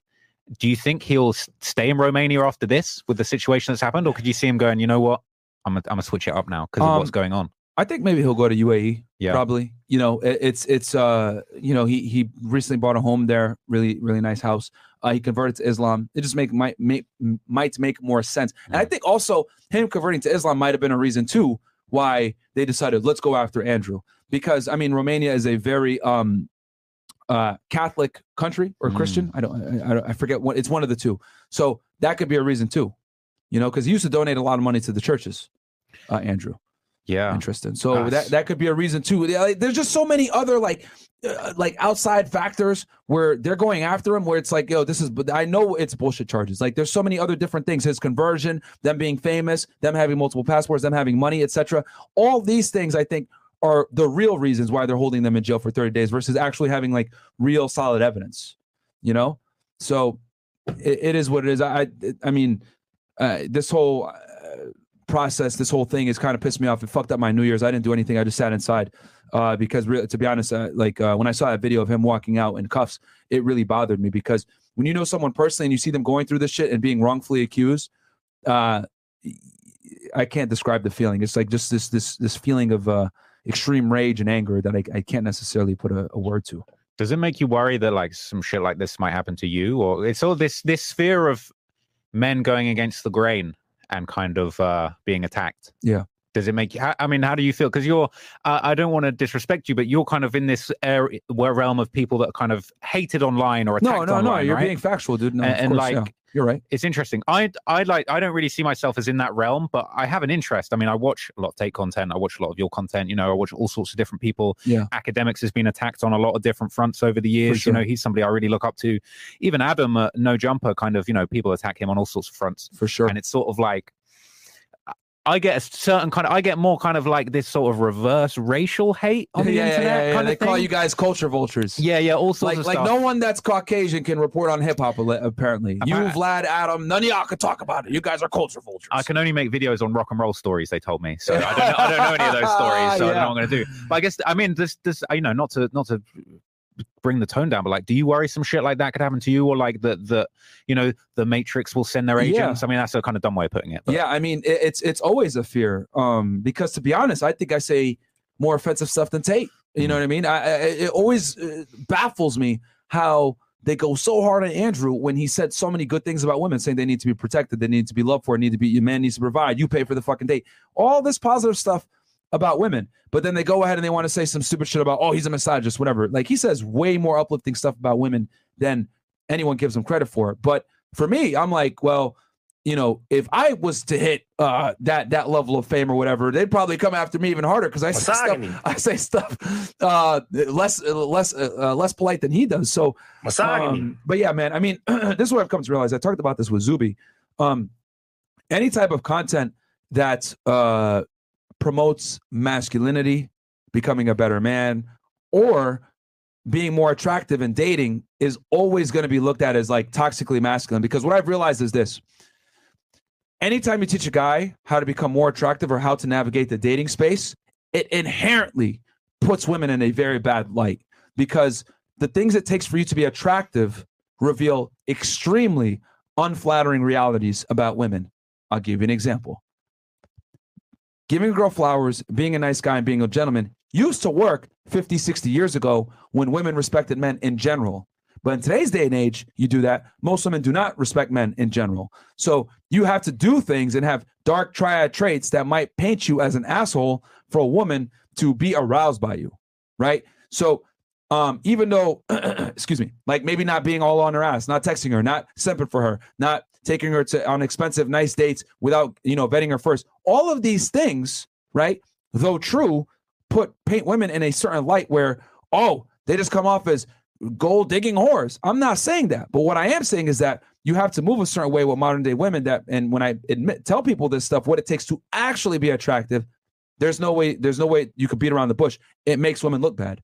But the reality is that women are attracted to things that make them look bad. That's the cold, hard truth. They're attracted to bad boys. They're attracted to guys that don't give a fuck. They're attracted to guys that put themselves first over them. Hell, they are attracted to guys like me that say women deserve less. Book coming out soon. But but in general, this is why this kind of content is hated so much, because we destroy the Disney fairy tales and tell guys what it actually takes to be attractive with women. See, that I find this so interesting. So I've watched tons of your content. Yeah. I've spent time in Miami. I've spent time dating in London. I've spent time in a small town in the UK. And I sometimes wonder, like, do you ever feel like your approach towards women is very urban, like big city focused? Because I feel like in some ways, like Miami, the women in Miami are kind of similar to the women in London, but they're different to the women in like small town, countryside type places. For sure. Do you ever feel like, those truths that you expose, which I think there's a lot of truth to them, but do you ever feel like it's sort of almost like hyper focused to a certain type of, because essentially, right, what you're a certain demographic of women and also a certain demographic of men, because it's almost like you're competing, the types of women you're talking about and the type of man you're competing in the NBA of dating, right? Yeah. And in a way, it's almost like the advice that you give, it's way more, it's high level advice, right? Yeah.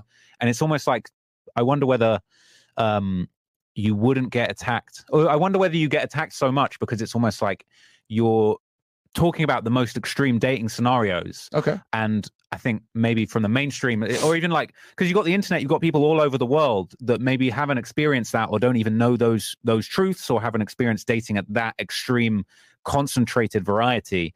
And it's almost like, do you think that attracts more hate to you? And even Tate, like, for example, Tate, it's like he basically reached this level of social media where he was so polarizing. Everybody knew who he was. There was no getting away from him. Yeah. There's a lot of things to agree with, things to disagree with too. And it was almost like he kind of flew too close to the sun. And it was just like, there was no way for him to continue existing, if that makes sense. Yeah. Do you know what I'm saying? Yeah. Because his message was so strong that they were like, we just got to cancel him. You know what I mean? We can't debunk his points. Let's just cancel him.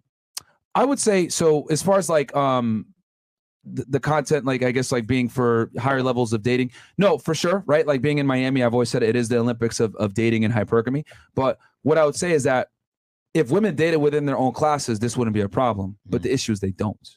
Okay, that's really right. The hypergamy thing is interesting because it's like the Olympics of dating. That's such a good way of putting it, right? Because I feel like it's almost like it takes both sides, because it's like you've got the men that are the Olympics of dating. You're talking about high level men, the guys in Miami that get in all the girls, they got the boat, they got all this stuff. Yeah. And then you've got obviously a lot of the women you're talking about, the high level women, the most attractive women in Miami. Miami seems to attract people, flock from all over the country to come here and get that high level man, right? Yeah. But I guess what I'm trying to articulate is it's like, I guess the reason you get attacked so much is because you're kind of talking about this concentrated type of dating, but then you've got women all over the country getting exposed to the content that maybe aren't participating in the Olympics of dating. Yeah. And they feel like it's like applying the Olympic rules to them, and they're playing in the amateur league. Okay. And, right? and I like, okay, that's a fantastic point that you brought up. Well, see, it wouldn't matter if we didn't have Instagram.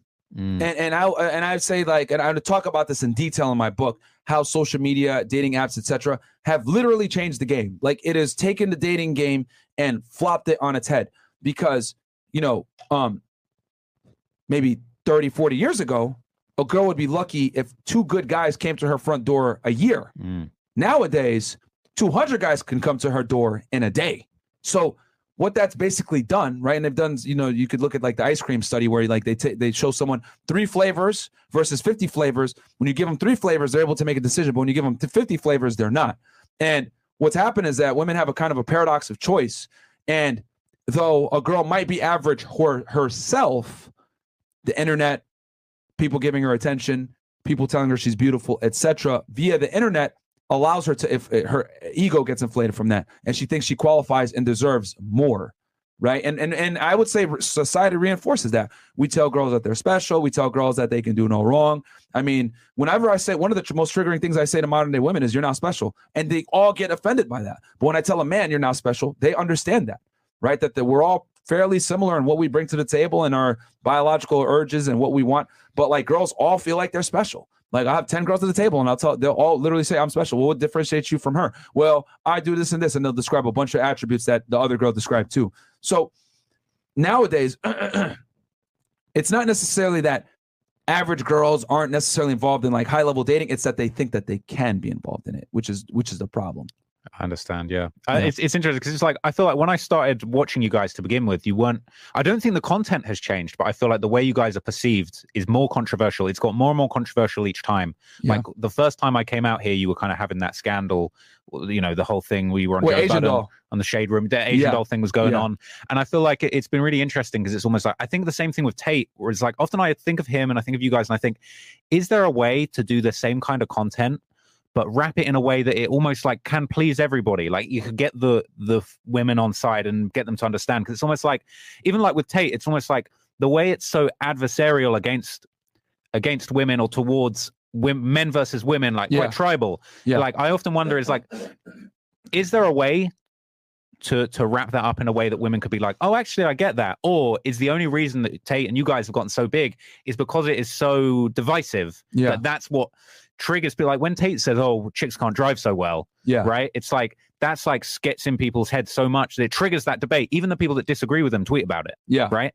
And it's just, for me, like, I guess there's a more broader question about social media, is it's like, even when like Trump was big, it was like the power of triggering people with things you say to then spark conversation on both sides. And it sort of makes you hated, but then it makes you big. Like it's just something I wonder about a lot. And I often wonder to myself, like, is there a way of kind of like communicating these same points that you guys communicate, but in a softer way, so that women could take it on without being triggered and sort of see the good in it? Because a lot of women listen to what you guys do. I mean, I know women that are like, no, I get it, like they're on point, or even like, people that have been on the show and I've spoken to them afterwards, and it's just like no, I see where they're coming from. Like, and now I've understood, like, sometimes I feel like the best shows you have aren't the arguments, it's where you get the girls on and you kind of end up having a dialogue, and they get it a bit more, and then maybe they communicate themselves a bit more. Sorry to get off topic. No, that's a fantastic question. So it's a two-part question here. Is there a way to wrap it up in a more pleasing package that I guess they'll be able to digest? The answer to that is no. And the reason why is because what I've come to realize from interviewing now, I think we're at 1,805 different girls, is most women cannot understand uncomfortable, biological truths a lot of the time, because it reveals unflattering realities about their mating practices, right? If I say something along the lines of, right, and of course, I'm not going to lie here. Sometimes I'll say things in a certain way where it's polarizing, right? One of my quotes is, all women are gold diggers. Some are just better at hiding the shovel. Well, let's unpack that statement real fast before, everyone calls me a misogynist. When I say that, what I mean by is, all women are interested in your ability to create as a man. Some are just better at concealing that interest. Some girls might say, I only date millionaires, and be overt about it. Other girls might say, I want a guy who's ambitious and has drive, and they might be a little bit more covert about it. But it does not change the fact that women are universally, 99% of the time, searching for a man that is going to be able to provide some kind of security for them. It's just that they have to dress it up in a certain way so they don't look as bad. And that is one of the biggest things about female communication, is that it's covert to not reveal certain things. If you think about like the feminine mystique in general, everything about women is done covertly. You don't know when their periods are going on. You don't know when they're in heat. You don't know if they're really interested in you, because girls don't necessarily approach men. They wear makeup. They're supposed to be a lady. They're not supposed to speak a lot. Everything about femininity, when you really boil it down, is supposed to be concealed. It's not really until modern day times with, these city girls and girls coming on this podcast and snitching on themselves, where guys are really starting to see and understand female nature. So feminism is the best and the worst thing, because it's allowed women to be empowered and liberated and speak and say and talk about the things they've been doing for decades, right? That were typically held behind closed doors because they would be shamed and get the scarlet letter. But it's also bad because it's awared men on their nature.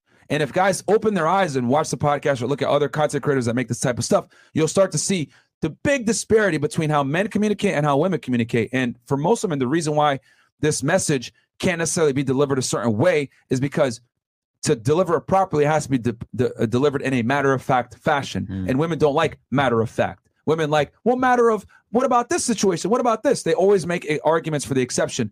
If I say something along the lines of, women overwhelmingly want a man who makes more money than them. No, not all the time. Like, I dated a guy one time and I made as much money as him, or I supported him. Okay, where's he at now? Oh, yeah, you're right. But they'll make an argument like that, right, in bad faith, because me saying that women want a guy that makes more money than them makes them feel bad, makes them feel like a gold digger, versus like what's real. It's super fascinating, man. I think especially with the rise of Tate, I think we're in an age, because obviously I'm on social media, I've got my channel, I focus on the stories that I'm interested in, but I observe what's going on, and it's like, I think Tate really highlighted that, like, his popularity, especially amongst men that I know, he just says it, he says it like it is, right? Yeah. He doesn't sugarcoat it. That's what you guys do. That's what Trump did. That's what Ye, well, I don't agree with a lot of the things that Ye was saying recently, but his thing was that he felt these things, he believed them, he said them, and didn't sugarcoat it. Got him kicked off nearly everything. Yeah.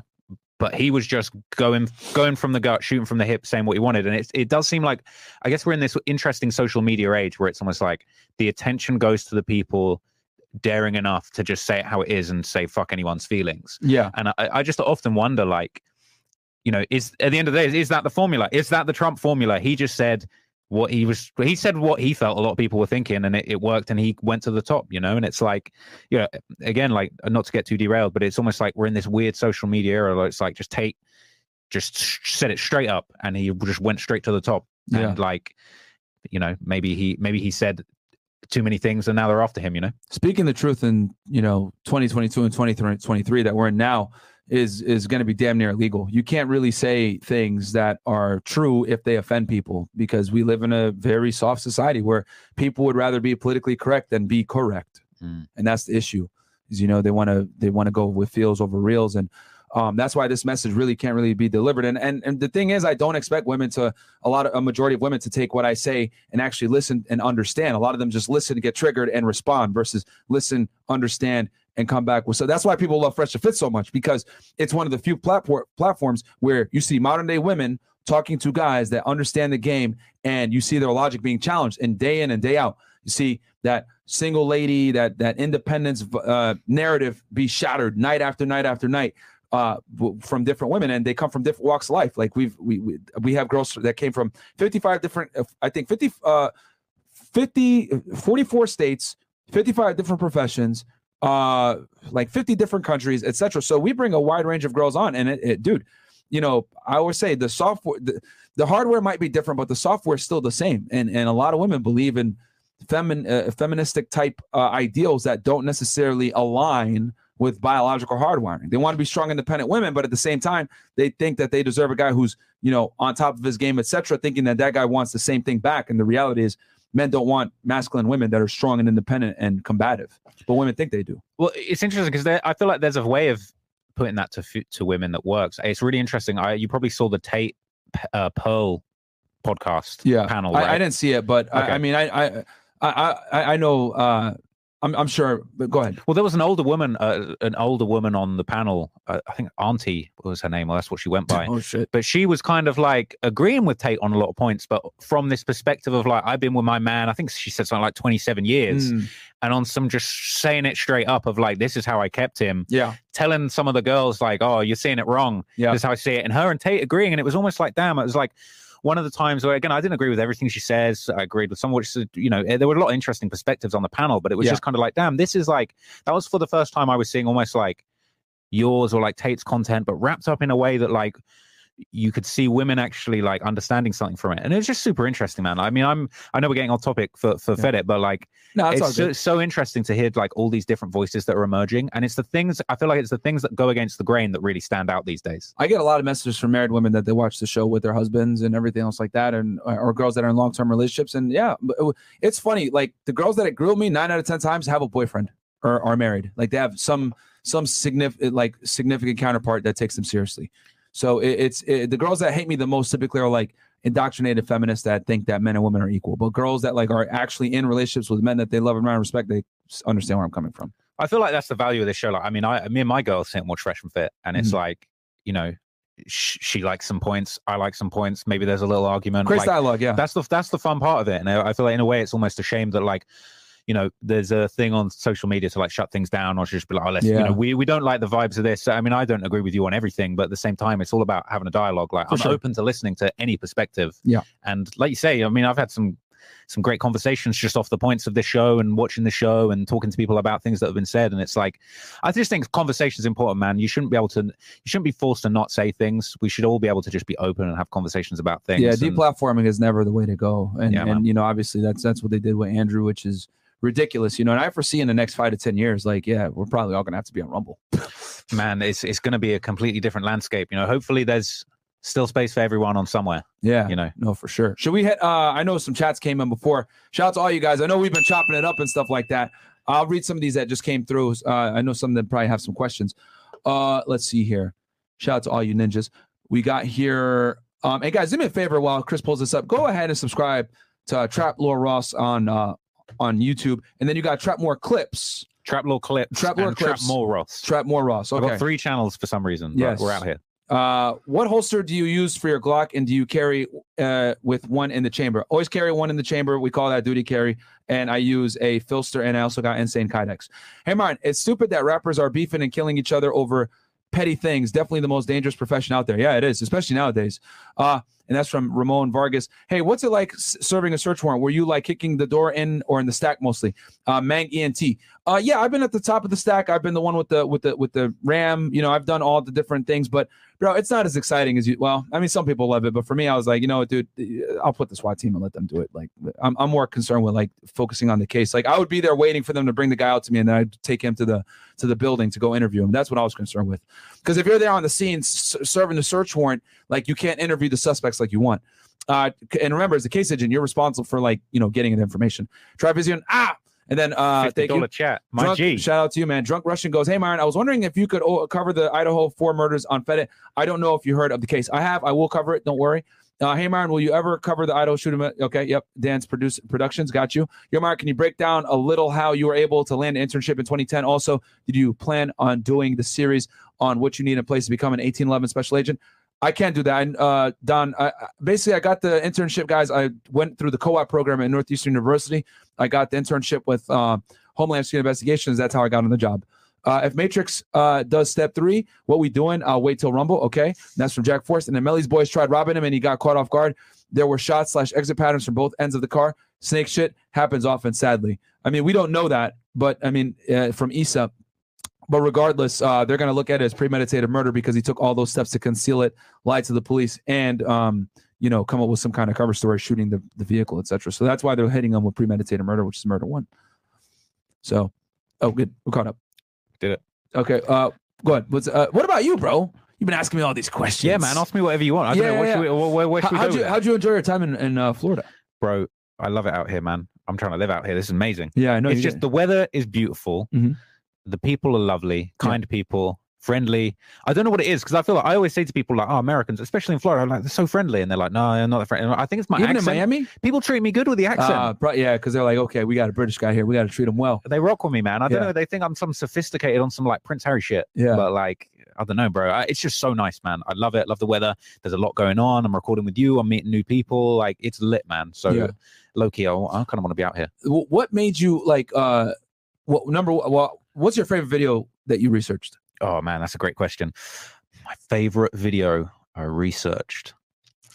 The FBG Duck one was done really well, by the way. Man, that's got to be one of my favorites. I think a lot of the Chicago stuff. Yeah, your Chicago research is phenomenal, man. Yeah, thank you, man. Yeah. I think for me, obviously, as we were saying earlier, it's kind of like the discipline that I've fallen into was just using all of these different ways to kind of research these stories, using clips from social media, using the song lyrics, using the music videos. It's so interesting, like you say with the Melly case, a lot of circumstantial evidence coming together to build a story, essentially, of what happened that day. Yeah. And I think for me, I just try and look at everything. Like, if I'm covering an artist, at least at the stage that I'm at now, I listen to basically damn near every song, every album, every mixtape that they've done. And 691 was very good too. Thank you, man. Yeah, I used those two for 2 of my broadcasts. Those were fantastic. I appreciate that, man. Thank you. But yeah, that's the thing. It's like, for me, it's like, I'm deep in the game now. I've watched a lot of stuff. I've researched a lot of stuff. If I listen to, like, the FBG Duck story, for example, I listened to all of Duck's music, all of Von's music, read all the news articles, and at a certain point, you begin to piece together a picture, and then you start listening back to the songs, and you're like, it's another clue. Yep. Another piece of info. You look at all of the social media posts that person did in their life, and you're just like, it all connects. And at a certain point, you're like, this shooting happened this day. Oh, what did he post on Instagram the day after? Oh shit. Even just a little comment that even just sort of alludes to some shit that happened. Once you build these things into a timeline, you just begin to realize that, like, yo, this actually is, like, if you look at Take Her to the O, he literally was just, the music video was like Duck. Yeah, in the music video, I think there's a close-up shot of the phone ringing and it says Duck. Yeah, right. Yeah. And then it's like, then you plot like, at what point in his career was he making these songs? Yeah. And it's like, it wasn't that long after that they actually caught duck and did that shit. Yeah. But another, maybe my favorite video to research, the Jacksonville video that I did, the Who I Smoke. Oh yeah, that was good too. If you remember when that song Who I Smoke came out, absolutely, right? I do. It was huge because nobody could believe that those were real people. Yep. It was like these guys on the golf course with the classical music, they're hitting the golf balls, and then the beat switches, and saying, when I see you, I'm a puppy. And it's just like that was crazy in itself. Then when they start talking about Who I Smoke, BB, all these names, Lil Nas, those are real people. And for me, it was like the moment I was like, are those real people? Most people that I knew at that time when that song first came out, they're like, oh, not real people, oh, fucking whatever. And I was just like, I wasn't even going to cover it. But then I was like, let me just look up these names. And then before I know it, I'm reading a bunch of articles. And then I'm like, let me go listen to all of Thulio's music. I'm hearing a bunch of other names. Yep. And, it gets to a point where there's just like dozens and dozens of names. And I think for me with that story, it was just like every time I heard a song, it was like 5 new bodies, honestly. And, I'm not trying to glorify it or glamorize it, but it was literally just a case of like, let me listen to Thulio's catalog. And damn near every song I was uncovering a new murder, And to me, that's and then just he came out with When I See You, which was a response. It's just funny how they took old songs, right? Like Young and Ace took 1,000 Miles. 1,000 Miles. Vanessa Colton, that was it. Right? Yeah, Vanessa Colton, 1,000 Miles. And they made a diss song out of it, dissing dead ops, and then Fulio took Fantasia, When I See You, right? And he did it in a graveyard, bro. And he had the pictures of the guys that died, on it from the news. Like that was I don't know what copy shop he got that printed at. Yeah, but they might have to catch a stray for even printing that out because that was fucked up. Like and here's the thing too with like, and I guess this is where we could like transition to like the emergent, like the difference in hip hop is like. When I was listening to hip hop and the 90s and the 2000s, like, you had a diss song, right? You look at like a Jay-Z Takeover, ROC, we running this rap shit, right? And then Nas, got something across the belly, I'll prove you lost already, right? It was very competitive. It was, I'm better than you, you're trash, Eminem murdered you on your own shit, blah, blah, blah, right? And Jay's talking about how Nas is a bum, all this shit. So, like, it was very competitive back then. Now, it's not about being competitive. It's about, when I find you, I'm just going to kill you, bro. Yeah. I don't really care about competing about that. I don't give a shit. Because lyrics don't necessarily have the same oomph that they used to have. I remember, like, if someone was trash, right, you would roast them for having shitty lyrics. But I would say the era that changed everything was the early 2000s when crunk became popular, right? That was a good era, man. Crunk was fire. I have mixed feelings about it. Oh, come on, no, John. Because see, this is my issue, right? And people might get mad at me for saying this shit, but I'll say it anyway. The crunk era ushered in the watered down hip hop that we have today. And what I mean by this is what crunk did was it made hip hop where it's like, oh, this is music we can dance to. This is music we can actually play at the club and party to, right? So that kind of like was the stimuli from which we have the mumble rap that we have now, the lean rap that we have now. Like it's more about creating beats and having people party versus like lyrics, meaning, etc. Like nowadays, if you're like a lyrical rapper, nobody gives a shit about you. They're like, who cares? So it kind of how do I say this? I don't want to say it's stupefied hip hop, but it watered it down a bit to hit a larger audience so that it can hit the clubs and hit the radios for more spins, which is cool. It is what it is. But if you look at music from, the 90s and the 2000s, right, when lyrics still mattered to today, there's a drastic difference. Like it's the quality doesn't even come close. And ever since early 2000s with crunk, the South has taken it over. They never gave it back to the East Coast. Little John, then you got T.I. blowing up early 2000s. Then you got all these artists coming out of Atlanta. And then Florida made a big stand in 2008 with like DJ Khaled, Plies, etc. And the big thing between the South, why I think the South took over New York, and I'd like to get your opinion on this, is that the South actually worked together. I remember Khaled was uniting rappers all over the place, right? He was uniting dudes like Wayne, Baby, Akon. They were all doing Fat Joe. All these rappers were working together. Meanwhile, in New York, you got 50 Cent arguing with Cameron. You got the Diplomats breaking up. You got Nas, right, having issues with certain rappers saying rap is dead. Yeah. Hip hop is dead. So in New York, it's always been very, very competitive, and artists don't really work together like that. Everyone hates each other. But when you come down to the South, they were like, oh, we're going to take over. We're going to work together. And Atlanta did that. and Florida and Miami, Florida did that. Obviously, now you got more beefs in Atlanta because now Atlanta's taking over. But when they were first coming up, they all worked together. You know, Welcome to Atlanta remix where they had Ludacris on there, Jermaine Dupri, all these guys, right? Nelly, everybody. The South worked together, and that's why they were able to take over hip hop.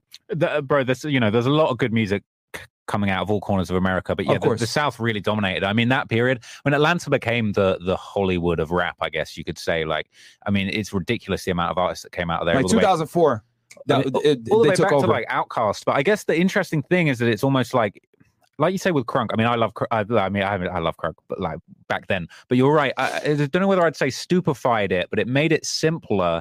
It made the music more of like an emotional response experience rather than you didn't have to think. Yeah, it was just a feeling.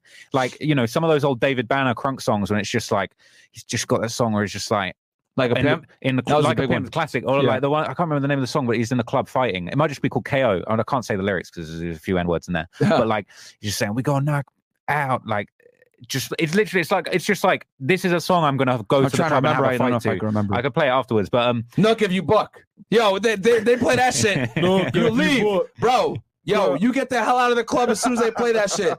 You know, and then also dance music, right? You had Soulja Boy with the you, yeah, and then you know, Crank That, right? Crank That, yeah, Crank That was another one, yeah. You know, like all like the emergence of like dance songs. You know, I ain't never scared. Yeah, I ain't never scared. Like, yo, that's like that. This is what like moved hip hop more to like the front lines where they're playing it at the clubs, like because there was a lot of dance music.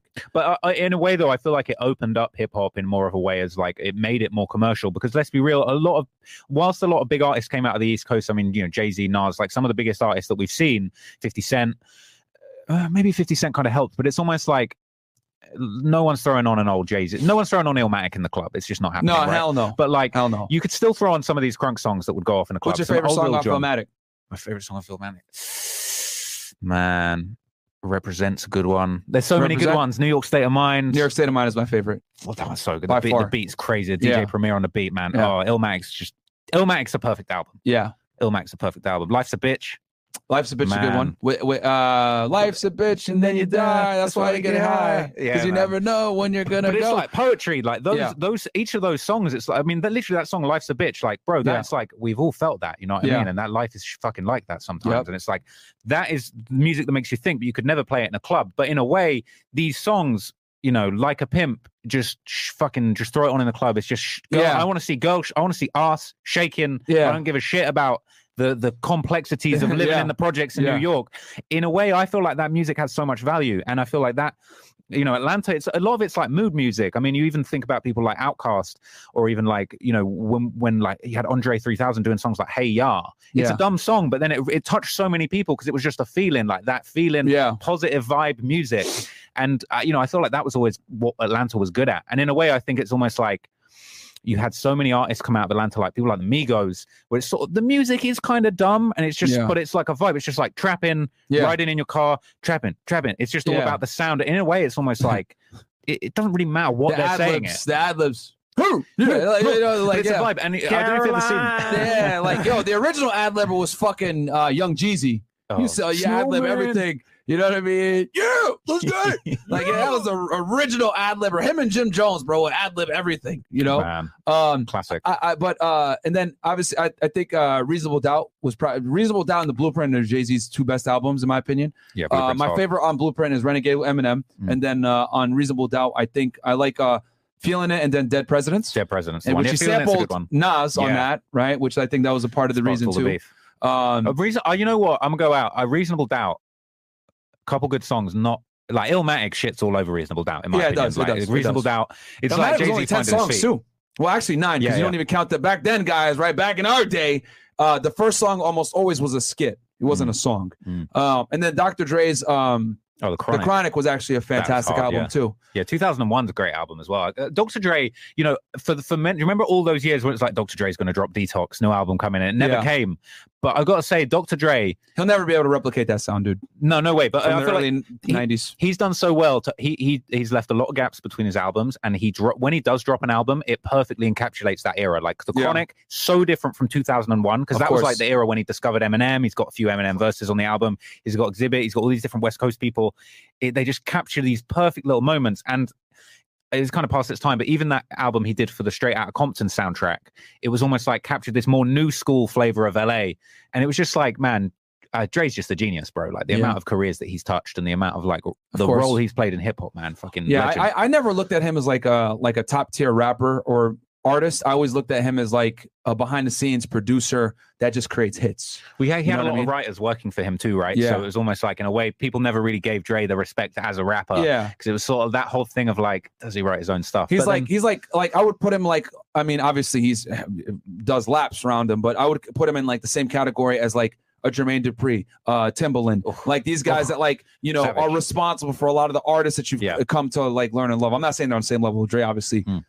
Eclipses all of them, but those are guys that rapped, but they weren't but they were behind the scenes like making shit happen, right? Like Jermaine Dupri, you wouldn't have a Bow Wow without him, man. Like people could talk as much shit as they want about Bow Wow and Jermaine Dupri, but like you wouldn't have all those hit songs from the early 2000s without him. So but yeah, I mean I don't even know if Timbaland still does stuff, but yeah, just Timbaland was like critical for like merging like pop and hip hop. You know, I still to this day I think AO Technology was like a very first of its kind. With 50 Cent and Timbaland, you got a gangster rapper doing a song with a top pop artist on a song, and it actually sounds really good. And he was 50 Cent was one of the first to really like do that, and I thought it was like a really good song, and people don't give 50 Cent enough credit talking shit about him, but if you go back to that era when 50 Cent was popping like in the club, and going back to what you were saying earlier about music that is just about the feeling and it's dumb, in a way it's like In the Club was like the perfect balance between it's just a dumb in the club, battle full of bud, it's dumb as fuck, but then also it's like, but then it's 50. The Dre beat is just hitting so hard. Of course. He's a gangster. In the music video, it's like they're bringing him back to life from being shot. It's like you couldn't escape that song in 2000, 2 or 3. You could not escape it, bro. Still bangs though. You could not escape that song, dude. It was everywhere. I remember. But it's like when you think about successful rap songs, I feel like the greatest songs that are successful commercially, I feel like they're the songs that are so broad and maybe dumb but simple to the point of just like 50 Cent in the club. We've all been in the club. We've all been there in the club. And that song is literally, you put that song on and it's like, yes, I feel like in your brain, you're like, I'm in the club. It's like the value of creating a song that simple. I mean, it's even like, you know, you've got songs like, I mean, like, was it Usher? The song is called Lord John. We've all been in that feeling when you like, you know, you hit in the club, the beat starts, and you're like, this is my moment to say and fucking get into some shit. And I think those simple songs that really just capture human emotion at their rawest level, they're dumb songs, but they end up being the most successful songs because they just speak to people on a level beyond language. Sure, we can throw on a Jay-Z, you know, 150 bar hard, deep, introspective rap, but that's not going to move you as much as In the Club literally changes your emotional state as soon as you hear it. Of course. And I think I got to give Lil Wayne credit too. I didn't mention him. He was one of the few rappers that kind of like made the people take the South seriously because down south rappers are stupid, blah blah blah. Wayne was like, no, we could rap too, and he definitely. I mean, if you look at like all the drop mixtapes, you look at his. I can't believe he never released that album. I Can't Feel My Face with Joel Santana. They never released it. I wanted to hear that album so bad. They had a couple songs off it leaked, right, and it was hard. Yeah. My favorite song off of that one is Step Into the. Damn it, I can't. It's called The Dark Side, I think. I can't remember the specific one. I'm trying to remember the name of the song. Songs off it. He goes, damn it. Someone Step Into the Bad Side, I think is what it is. Someone in the chat's going to know it. With that mixtape. I Can't Feel My Face, but it was with Wayne. That was great. They never released that though. They had a bunch of bangers on there. I think Wayne is probably he's definitely mine. I feel like he's the greatest rapper of all time. And I think the way he was amazing is that he could do both. He could make songs that were just like a party hit, but then when you drilled into the lyrics, like for example, Lollipop, okay? Yep. It's a sexually charged song. He's so sweet, she wants to lick the rapper. Yeah. And it's like, it's like it's a club song. If you don't listen to the lyrics, it's still a sexy strip club kind of song. But then when you actually listen to what he's saying, she wants to lick the rapper. Double entendre with the. Yep. It's like a candy. She wants to lick him, and then it's like battles in the and his singing, auto tune, rapping is on point. Yep. Bro, he's the guy that can do it all. I think Wayne is the GOAT. and he's got so many songs in his catalog. I mean, even A Milli, right? The song A Milli, it doesn't even have a chorus. It's just A Milli, A Milli. Yeah. And it's just a song. He's just sort of freestyling all these different things. But the song, it's like about success. It's about making a milli, being a millionaire. And it's just like, bro, this guy, he doesn't even write shit down off the top of his head. He just created these songs that like could communicate a feeling, but then also the lyrics were deep and always on point, bro. I think Wayne's the GOAT. Yeah. Okay. You can make an argument for him being greatest of all time. My favorite song, man, there's so many. I like all his mixtape stuff. I mean, he did the Upgrade You freestyle off the Destiny's Child. He used The Sky's the Limit. Went on there. Probably in the ocean, swimming with the pigeons, or probably in the ocean. Fuck. See, my world is different. Like Dwayne Wade, and if you want trouble, bitch, I want the same thing. Okay, and then I'm trying to remember the lyrics. And then the other thing too that I really liked was, the only thing on the mind of a shark is eat by any means, and you just sardines. So I got that 40 cal. Yeah, you see what I'm talking about? Bro, even the dumbest parts, like real G's move in silence like lasagna. Yeah, like just crazy shit like that. He's just in there smoking a blunt, coming up with this in the booth, bro. The guy's brain is just incredible. Yeah, and it's always hard. 100%. And I know a lot of y'all, Drake on up. Here's my thing. I don't think I've ever shared this on air. I'll share Drake. It. Yeah. The reason why I will acknowledge that Drake is a musical genius. He's going to go down in history as one of the best rappers to ever fucking do it. I'm not going to take anything away from his accolades. But the thing I dislike about Drake is that Drake has ushered in this pussy era of men that we have today. He is the soundtrack to these soy boys that we currently have in modern day society. He made it okay to cry over girls, to be a simp. Oh, why don't you return my text? All this other stuff. So it's not necessarily that I don't think Drake is a fantastic artist. I still think to this day, Thank Me Later is one of the best albums I've ever heard, his first album. However, I don't like the cultural implications of his music. So that's why I don't necessarily listen to it, and I'm not that much of a fan because I think it's soft. But I think also a lot of his music is for girls. It's actually for women, because it's not, I think it's not about teaching men to cry over girls. It's about a song for women to imagine a guy crying over them. You know what I mean? Yes. Drake is a big reason why girls run around and say, be vulnerable to me. Because it sounds good, and you would accept that vulnerability from Drake, but you would not accept it from your boyfriend who works at McDonald's. But they think they will. And what Drake is basically, he's fooled both men and women. I get it, right? Because he for him, it's like, oh, I'm going to make the money and I got to go ahead with the emotions to do it, which is cool. And he's appealing to both men and women. He tells guys it's okay to be a soft bitch. And then he tells the girls it's okay, for me to simp on you, right? And girls think that they deserve this entitlement of men simping on them. But I just don't like how Drake ushered in this whole era of dudes being pussies, right? And being soft. Meanwhile, you got back in the early 2000s, I'm making it rain like a bet. There were degraded chicks all over the place and shit like that in the early 2000s. But yeah, I mean, it is what it is. So do you just never allow yourself to be vulnerable like that? I just don't like music that's like soft, man. This is why to this day, like modern day hip hop. Oh, Mara, what do you listen to now? I listen to New York drill a lot. If I'm going to listen to hip hop, honestly, that's that gym music. Yeah, I'm listening to 22Gs. I'm listening to Coach the Ghost. Oh, we didn't get to talk about that yet. Yeah. Is there an update on his case? I've not been following it, but he was in a jam. Honestly, I got the indictment. We could pull it up if you want, but but he basically is facing a federal firearms case. Damn. Him and who's the second? Oh, I've forgotten the name. The light-skinned guy. I've forgotten it. I've been out of the New York scene for a bit, so I'm a bit rusty on the New York stuff right now. Yeah. But Tutu got arrested too for attempted murder, and he got out recently. So, but yeah, I like. He's one of the hardest, man. 22Gs. I think even though he's big, I think he's underrated because his music is so good. He's so consistently hits with his music. Like, bro, some of those songs and the beats that he chooses, next level. Yeah. All GD rappers are like blackballed, bro. It's fucking, it is what it is. Like, Coach the Ghost, 22Gs, etc. Like, they're blackballed. And the crazy part is like, I'll listen to a 22G song and then I'll put on some Pop Smoke right after. And I'll just go back and forth. I'll put on some Coach and then I'll put on some Fabio. Like, I like both camps. Like, I think they're both great. But, it's just sad because, they're literally like, they see each other. It's like on site. It's so many politics, man. It's a shame because the music coming out of both sides is so good. Yeah. And it's just like, bro, there's just so much to be gained, but at the same time, bro, the politics. If you like Pop Smoke, there's no way you're not gonna like 22Gs. Yeah. If you like K Flock, there's no way you're not gonna like Coach the Ghost. Like it's very similar, right? I know Bronx Drill is a little bit different. They use more They don't use the UK drill beats as much. They use more like samples of old songs, etc. But it's all very similar. And it's with K Flock, by the way, too. I think he has a good chance of getting out. He's a rapper that I don't think is fucked that bad. It's looking better for him. Yeah, it's definitely looking better for him. Yeah. But you know what? It's just like the dude had a gun.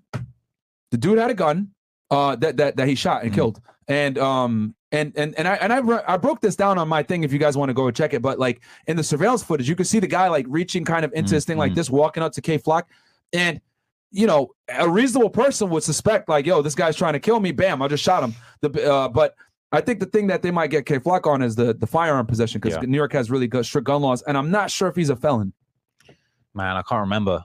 But obviously, you know, he was into a lot of problems. He was on social media running around saying he was chasing for ops. So they might try and make an example out of him, you know? Yeah. And it's like, bro, he was so talented. I mean, he's so talented. It's one of those things where it's like, if he gets out, he'll be like the new King Von. He'll be releasing album after album. It'll be crazy. Yeah. Or, you know, they'll hit him with whatever they can. He'll be stuck in. He'll be another Pooh Shiesty. We won't hear from him, and it will just be, you know, the next person will come through. I mean, dude, I don't know. I can't believe that Pooh Shiesty case. I broke that one down too. Yeah, bro.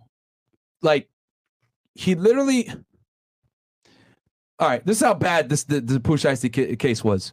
He literally wanted sneakers and weed. He hits this guy up, right? I want sneakers. I'll get you another one. I want sneakers and weed, right? He meets the guy. He has exotic rental cars. Dude gets in the car. He pulls out a Draco, points at him, hey, leave the sneakers and the weed there, right? And the fuck guy's like, wait, what? So, and mind you, he had like 40, 50K in cash with him at the time. Bro, just buy the sneakers and weed, bro. And it was like some Jordans, right? And the dude that he robbed rented him the cars. So I didn't know that detail. Yeah. Jesus. So and also they committed the robbery like the police station was down the street. It was like across the street. And it was all on CCTV. So they fucking, he's like, no, blah, blah, blah. Shootout ensues. He shoots at the guy, hits him in the ass, and hits another guy. And they flee off. When he runs off, they drop the backpack that has like 40K cash in it. They were able to trace the serial bills of the $100 bills to, you know how he likes to fan out the cash? Money challenge. He was doing the money thing. He likes to fan out those bills. Well, that didn't work out too well because he had an Instagram post with that money, with that same bag, like fanning it out like this. They were able to see the serial numbers on there, trace it back to the scene, the surveillance footage, the witnesses, etc. Bro, he could have just paid for it and not gotten in trouble. And then boom, since he wanted to go ahead and rob a guy, right, at gunpoint, and it was in the middle of a drug trafficking, I guess a drug trafficking offense, they were able to hit him federally with drug trafficking while possession of a firearm, and they hit him with the Hobbs Act burglary or robbery because he robbed them violently. Bro, he was genuinely too shiesty for his own good. Bro, like, literally. One of the biggest L's I've ever heard. Bro, Back in Blood was the biggest song in the country for a minute. It was. It was everywhere. Yeah. It was everywhere. And like, bro, he was in line to be one of the proper big dudes. And it was just over like that. And I guess that's that's a case of he was really from the streets. He got famous too quickly and just didn't have time to adjust. There was really no way of him not shooting people, basically. Yeah. He was just shooting. It perplexes me because he had the money to buy it. And the other thing, too, that made the case federal that a lot of people don't know, because the FBI actually went and got him. I read the criminal complaint. The thing that made it federal was the guy that he rented the car from and was trying to buy the sneakers from had an online business. So, like, since he had, like, tried to do the transaction through the internet that affected interstate commerce, no way. That kind of allowed the feds to kind of come in as well. And then also the fact that he was committing a drug trafficking offense while in possession of a firearm. That's automatic, like, federal felony. Bro, I mean, it really is like one of hip hop's great L's. That he fucked that up because it's like he was young as hell. What was he like, 20 at the time? He's like 21, 22, bro. And it's like all of the world's eyes are on you. You've built up this reputation of a shiesty dude. You're a real dude from the streets. You're a real shooter. Yeah. But bro, like threw it all away, bro. He had the opportunity of a lifetime, man. It's actually tragic. It's dumb. Everybody in 1017 is Big Scar passed away, right? Overdose. Bro, he was fire, man. I was a big fan of him. Really big fan of him. And then shout out to Chris. Appreciate you, bro. Chris, can I get a monster too? And then right, so you had Big Scar, right? With he just passed away.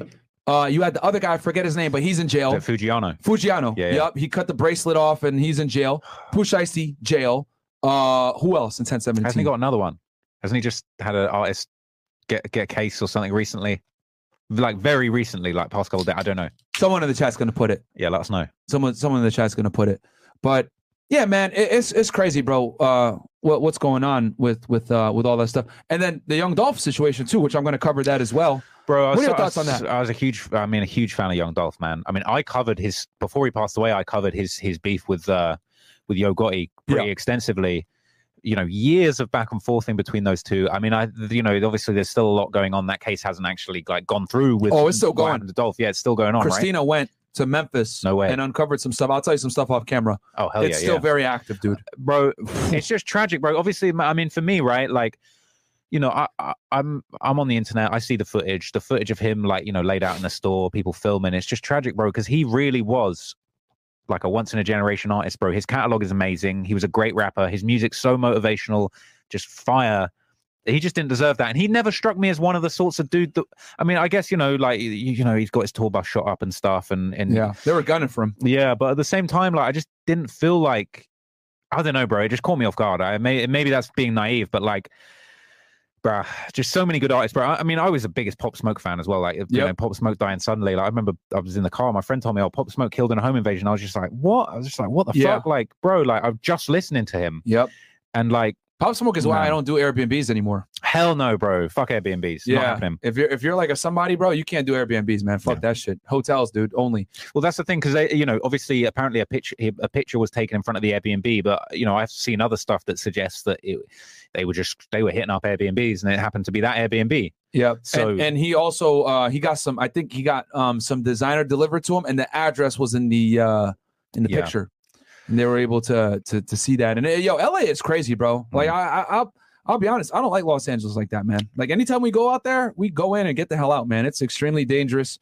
P&B Rock situation. It's run by gang culture, right? Like if you don't know the right people, is man. No, I'm good. I prefer Miami, bro. For sure. But then again, Miami's cool. You know, I don't know if I think I sent it to you on Reddit. There's a new subreddit, MyRack, which is basically the Chiracology of Miami. Oh, okay. So there's a whole, you did send me that. Yeah, whole street scene going on here. There bro. is. I hope it doesn't turn out like LA. There is actually. There is. Yeah, especially with Broward County. Broward County is not sweet, man. For real. Yeah, it's a lot of the girls that come on the show that be acting ratchet, they be from Broward County, bro. They're not from Miami.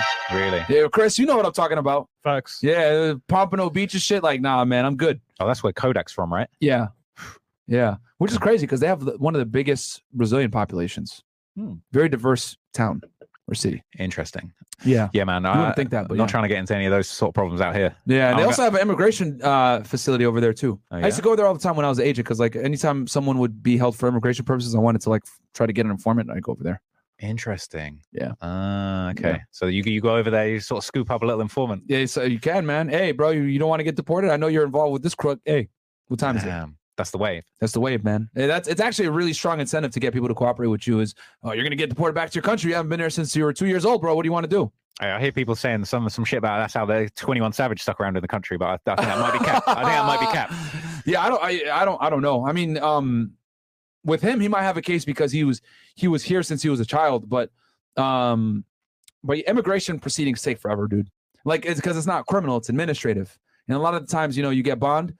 Right, because they don't want to hold you in immigration jail. It's very expensive, right? So, those things take years sometimes. Which you're looking at it like, oh, who gives a fuck? I'm good. I'm just chill, bro. Like, I feel like, I mean, America is the land of money, kind of fixing all the problems. Like when that whole thing happened with 21 Savage's immigration, I just thought, like, man, he's just got to get a top immigration lawyer, secure the bag.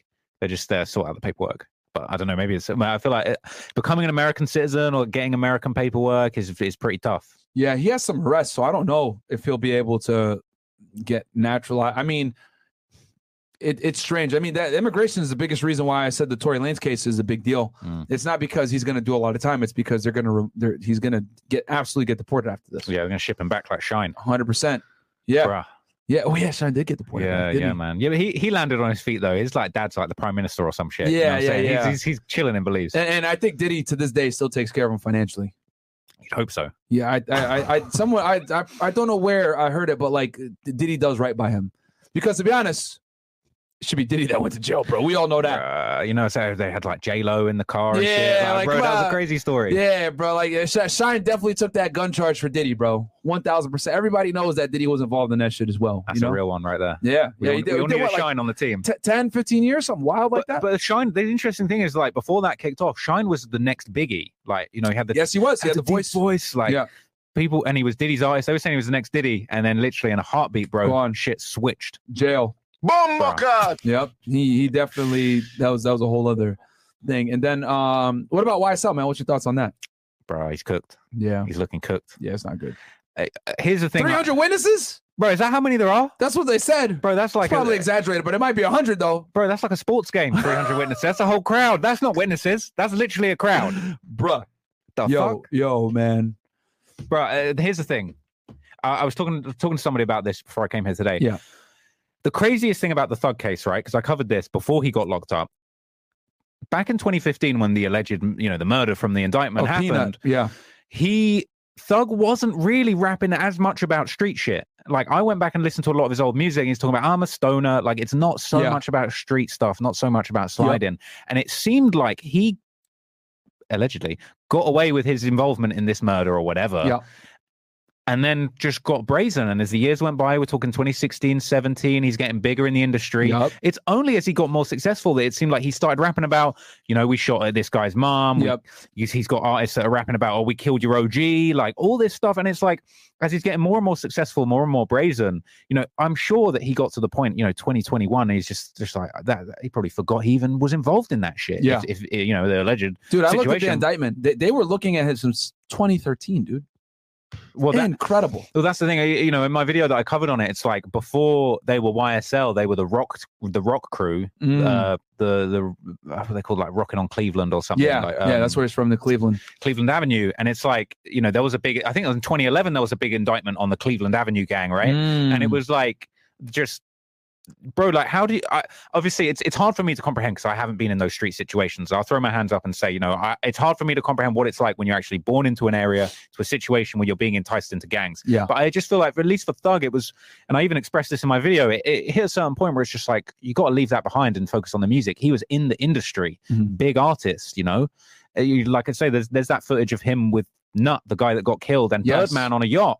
Like, this is Nut. He's one of the biggest bloods in America. Yep. And you think, bro, you're already on the yacht. Like, how are you getting all twisted into the dirt and people are dying? And then it's coming back to get you like 7 years after the fact. It's just like, bro, like how. That murder is what sparked everything. The murder of Peanut in 2015 is what sparked the fight with YFN and everything else like that. And then also, I don't know if people know this. Like they got Thug as the dude that ordered Lil Wayne's tour bus to get shot at. Man, that's another crazy story, But then that's like starts implicating, you got kind of Birdman in the mix and shit, and it's just kind of like, bro, this stuff gets twisted. But I think they want Thug hard. They want to make an example out of Thug. 100%. And you can tell Thug spent years flexing on the Atlanta police.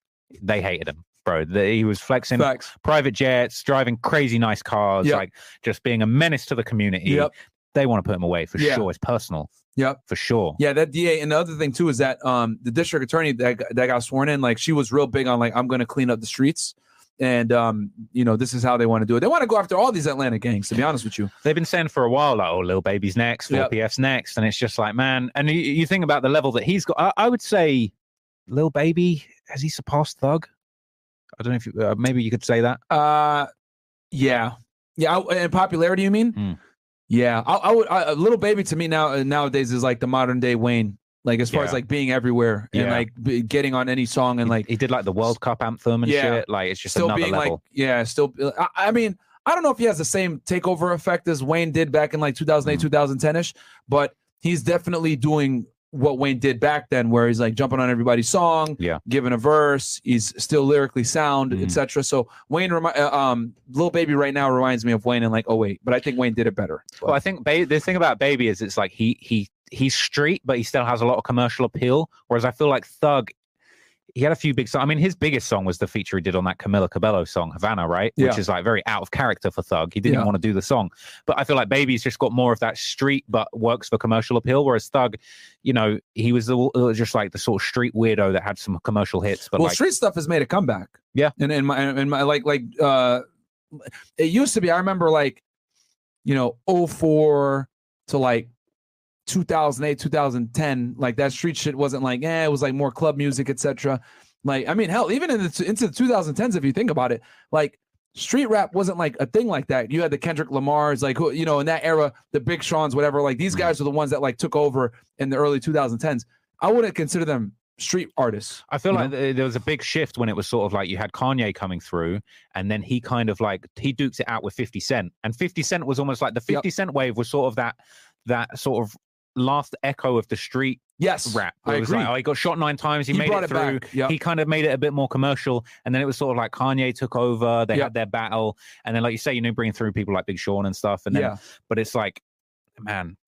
This is my theory, and I know a lot of people disagree with me. This is quite a controversial theory, but I think, ironically, it was 6ix9ine that brought real gangster rap back. Because before he was a snitch, basically him being the rainbow head guy, but he was a real blood, and they were really shooting at people, and they were going to pop Chief Keef. Like obviously, Chicago drill was a huge wave, but it didn't go completely mainstream. Like you couldn't say Chief Keef was a mainstream artist, really. But like now that Dirk is in 2012. He broke into the mainstream and like he exposed the world to Chicago drill, but it kind of like dimmed at that point. But the funny thing is, it took Kanye putting him on the I Don't Like remix to bring Chief Keef to everyone, right? Yeah. So then it was like, but Chief Keef was never a mainstream artist, whereas now street music is number one. Lil Durk is right at the top of the charts. When Durk did that song with Drake, that was sort of the moment where everyone was like, oh, he's from the rack. But he is, I think that was a number 2 Billboard hit. So you would say you think Durk did more for Chicago than Keef? In the mainstream, yes. You think so? Chief Keef's the pioneer, but I feel like Durk is like he's like the 50 Cent of Chicago drill. You know what I mean? That's a good argument. Because I remember when Keef blew up, I was in college, and that's when because here's the thing. So I stopped listening to hip hop in like 2009 because I started to get angry with all the watered down stuff, and Drake was starting to take over. I was never a fan of Drake. Drake's era was like 09 to even to this day, but this one he started to pop up. I stopped listening to hip hop. I was big into EDM. What made me come back to hip hop was Chief Keef. Yeah. In 2012 when I heard I Don't Like, I was like, finally, we got some fucking like aggressive music again instead of this other stuff. Because no offense, I know some of y'all might get mad about this, but I didn't really like Kendrick Lamar like that. I didn't care about Big Sean. I didn't listen to any of these artists, bro. Like I was like, if I want to listen to that type of shit, I'm gonna go listen to Eminem. You know what I mean? I think Eminem is the real deal. You want to listen to lyrics? Go to Eminem, right? Or I will listen to Nas. I'll listen to Jay-Z. So, and I know a lot of people, I love J. Cole, whatever. I don't listen to none of them. Sorry, guys. I'm too old, right? And then Chief Keef brought me back in because I liked that drill stuff. Then I was not listening to that stuff for a bit, and then you're right, bro. I mean, I ain't gonna lie, 6ix9ine brought me back to New York hip hop too. Before we people could talk shit about 6ix9ine, but but he was making bangers. Yeah. I mean, Billy, Kuda, all of his songs that came out like in 2017, 2018, those just were bangers. He was on a roll, bro. Yeah. Song after song. Oh, Bobby Shmurda too. Bobby Shmurda brought me back. Bobby Shmurda. But it was short-lived. It was short-lived. He was too real. Like, Chief Keef brought me in 2012. Bobby Shmurda came out 2014. I think you're right, yeah. I started listening to hip-hop again. He got locked up immediately. They didn't wait long. He was in jail like a year later, right? Him and Rowdy. And then I didn't make a return to hip-hop again until, you know what, bro? That's a good point. People hate 6ix9ine, but he brought the gangster shit back. He did bring it back, and I feel like he peeps what worked for Bobby Shmurda, and then he was like, "I'm just gonna build this persona and do this, even though I'm not really a blood." Yeah, and it just all worked. And then it was ironic because it felt like then he was beefing with Dirk. I mean, he was on IG Live dissing FBG Duck. Yeah, I think ironically, his fake blood persona, and the songs were genuinely good, brought more shine back to the real gangsters he was beefing with, saying he was going to shoot at Chief Keef, gonna fucking beef with Dirk, all this stuff. Because he went after all the drill artists that cemented their legacy before him. He did. And then I think the funny thing is when he got his case, which was huge news, and then when he got exposed as a snitch, then everybody gravitated towards the real dudes. And then you got to 2018, it was all King Von era, because Von was beefing with 6ix9ine for a little bit when 6ix9ine was out. But then all the attention shifted to Von, Young Boy, real gangsters making commercial music. I don't think it's changed since then. Yeah. You're right, dude, because people forget, as much as people talk shit about, and I know some of y'all are saying like Kendrick and J. Cole in the chat or whatever. Yeah, guys, I didn't listen to that whole era of rap. I mean, I sorry. Like in 2010s, I didn't really listen to those guys. I'm sure they're great artists, but I don't know enough. That whole area is blank for me. I was too busy listening to EDM back then. Tiesto and shit. I love EDM too. But anyway, with 6ix9ine, when he came back out, when he came out with the stuff, people forget, right? They want to call him a snitch, all that other stuff. If you go back to his music videos, everybody that he was around was verified. He was there with Mel Murda. He was there with like high level 5-star bloods. Like he was. That's why he used to talk the way he did, because he was around the top dudes in New York City when it came to the Bloods and the Billies. So and on top of that, like New York is not like LA or like these other places. In New York, they have alliances like there's Bloods and Crips. They go fight other Bloods, right? So in New York, it was all about neighborhoods, right? That's why like you look at like the Wu and shit, right? Pop was a Crip, but he had a bunch of friends that were Bloods, and they went after the GDs. They aligned. So the gang life in New York is a lot different than in California. It's like certain sets deal with certain sets regardless of flag color, just because of who they represent more neighborhoods. So yeah, 6ix9ine definitely put the light back on New York for New York drill, which opened it up, right, for people like 22G's, Ghost, Pop, and Pop Smoke obviously was popping too at this point. Well, no, when did Pop Smoke really popped off? Like 2018? Yeah, well, he's a funny one. Around the same time? Yeah, because he was an interesting one, because he kind of had a lot of overlap with the UK drill scene, right? Because he was rapping on the UK beats. He did that song Welcome to the Party, which got a big remix from Skepta, who's like, one of the biggest in the UK as far as grime goes. And so it was like he had this really great movement that was this sort of like American gangster shit, but with these UK inspired beats. And it was kind of Welcome to the Party. It's a party song. Yeah. But it was some gangster shit. And it was just like this amazing wave. But yeah, it was that 2018 was like the peak of Pop Smoke as far as like, like Dior coming out and stuff. Yeah. But I think, but 6ix9ine came out 2017. Was it 2017? I think Billy came out in 2017 and Kuda and stuff. I mean, we could look it up real fast. Because his run was like quite short. But it was very short because he was in prison by November of 2018, if I'm not mistaken. End of the year, yeah. Because I remember he came out with Dummy Boy like a couple of days before he went to jail. I feel like, did Gummo come out in the end of 2016? I could be wrong. But Chris, can we search it real quick? Can you when did Gummo come out? Type in Gunmo 6ix9ine. If I had to guess, I'm going to say Gummo came out at like, maybe it was 2017. Yeah. With the blicky, with a stiffy. Oh. Yeah. Bro, that was such a hard song, bro. And he comes on with a rainbow hair, all the Bloods around him. It's like Who I Smoke. You know that moment when Who I Smoke switches from their playing golf, classical music, to then it's like, I'm just doing your shit. Like that was the same for Gummo. It's just like, with the blicky, and all the Bloods, rainbow hair didn't make any sense. And it's just, you can't. And you're like, what the hell? You have to watch. There was no disputing it because the people he was with were all verified. You know what I mean? Facts. Yeah. And it was undeniable. Okay, let's see here. 5 years ago. Damn, 5 years ago already? October 2017. Yep.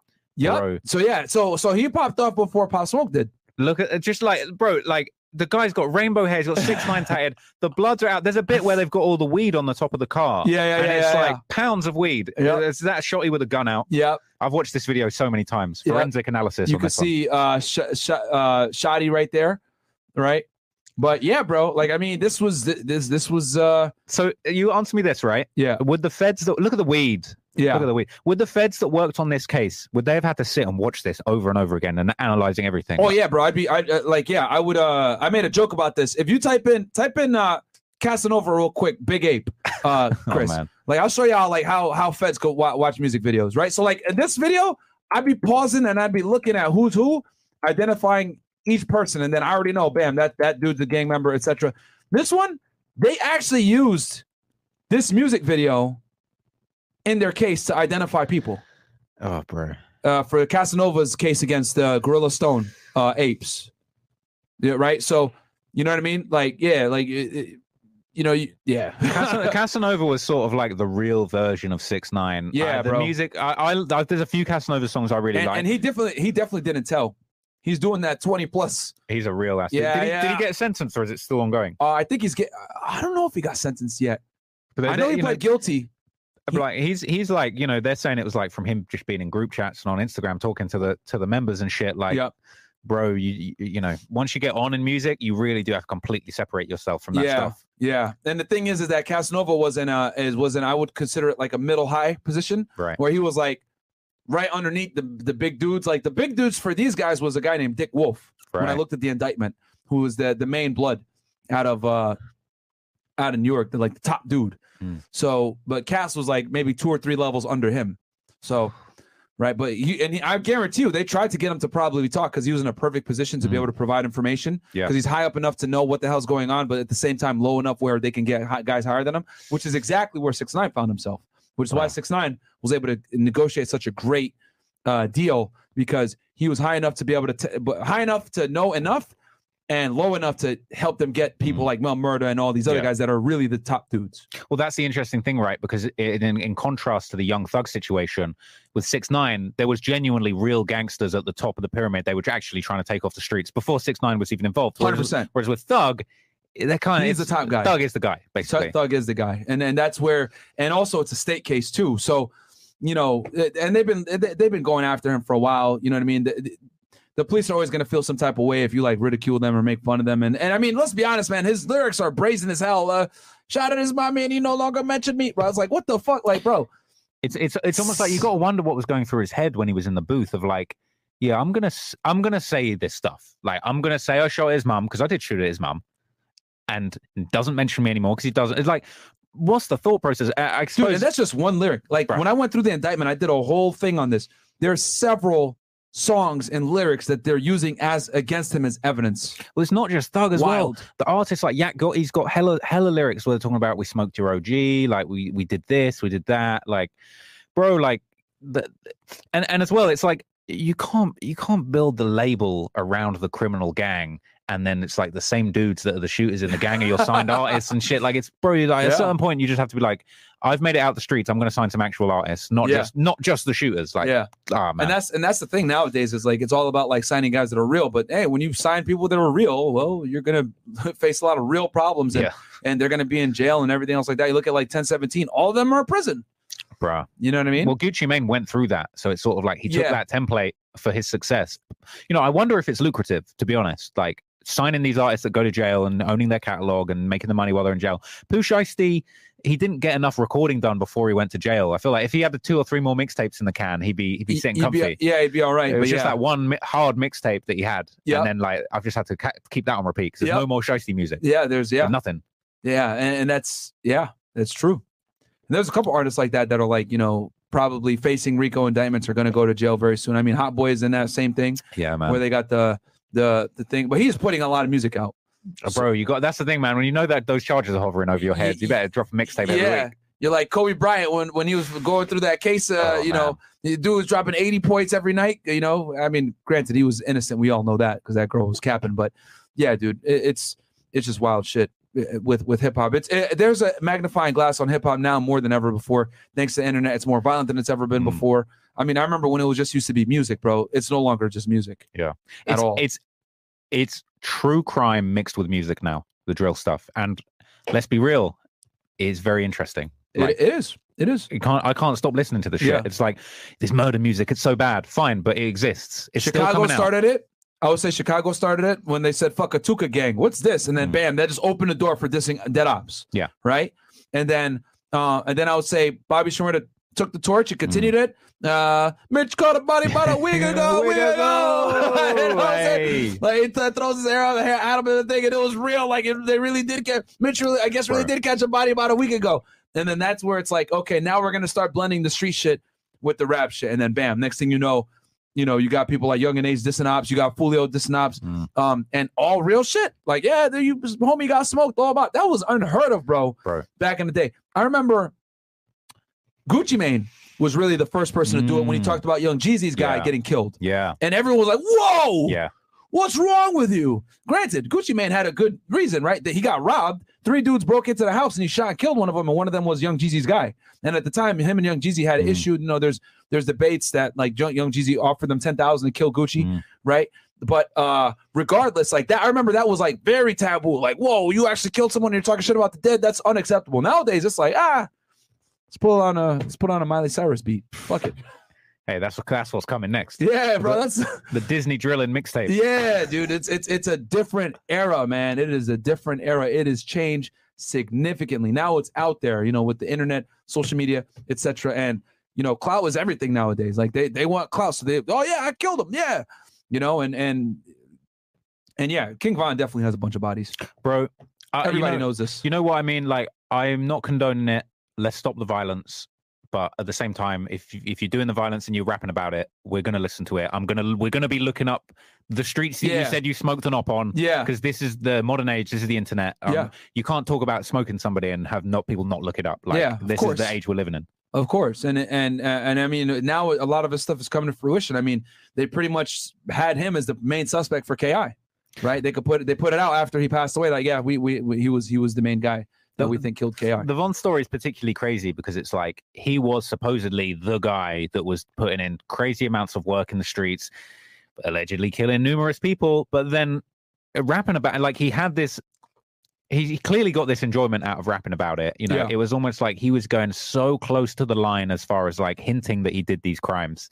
And, you know, the twist at the end of the tale, bro, like it's crazy that, you know, he died in completely unrelated situation, never got to face up to the consequences of stuff he was allegedly involved in.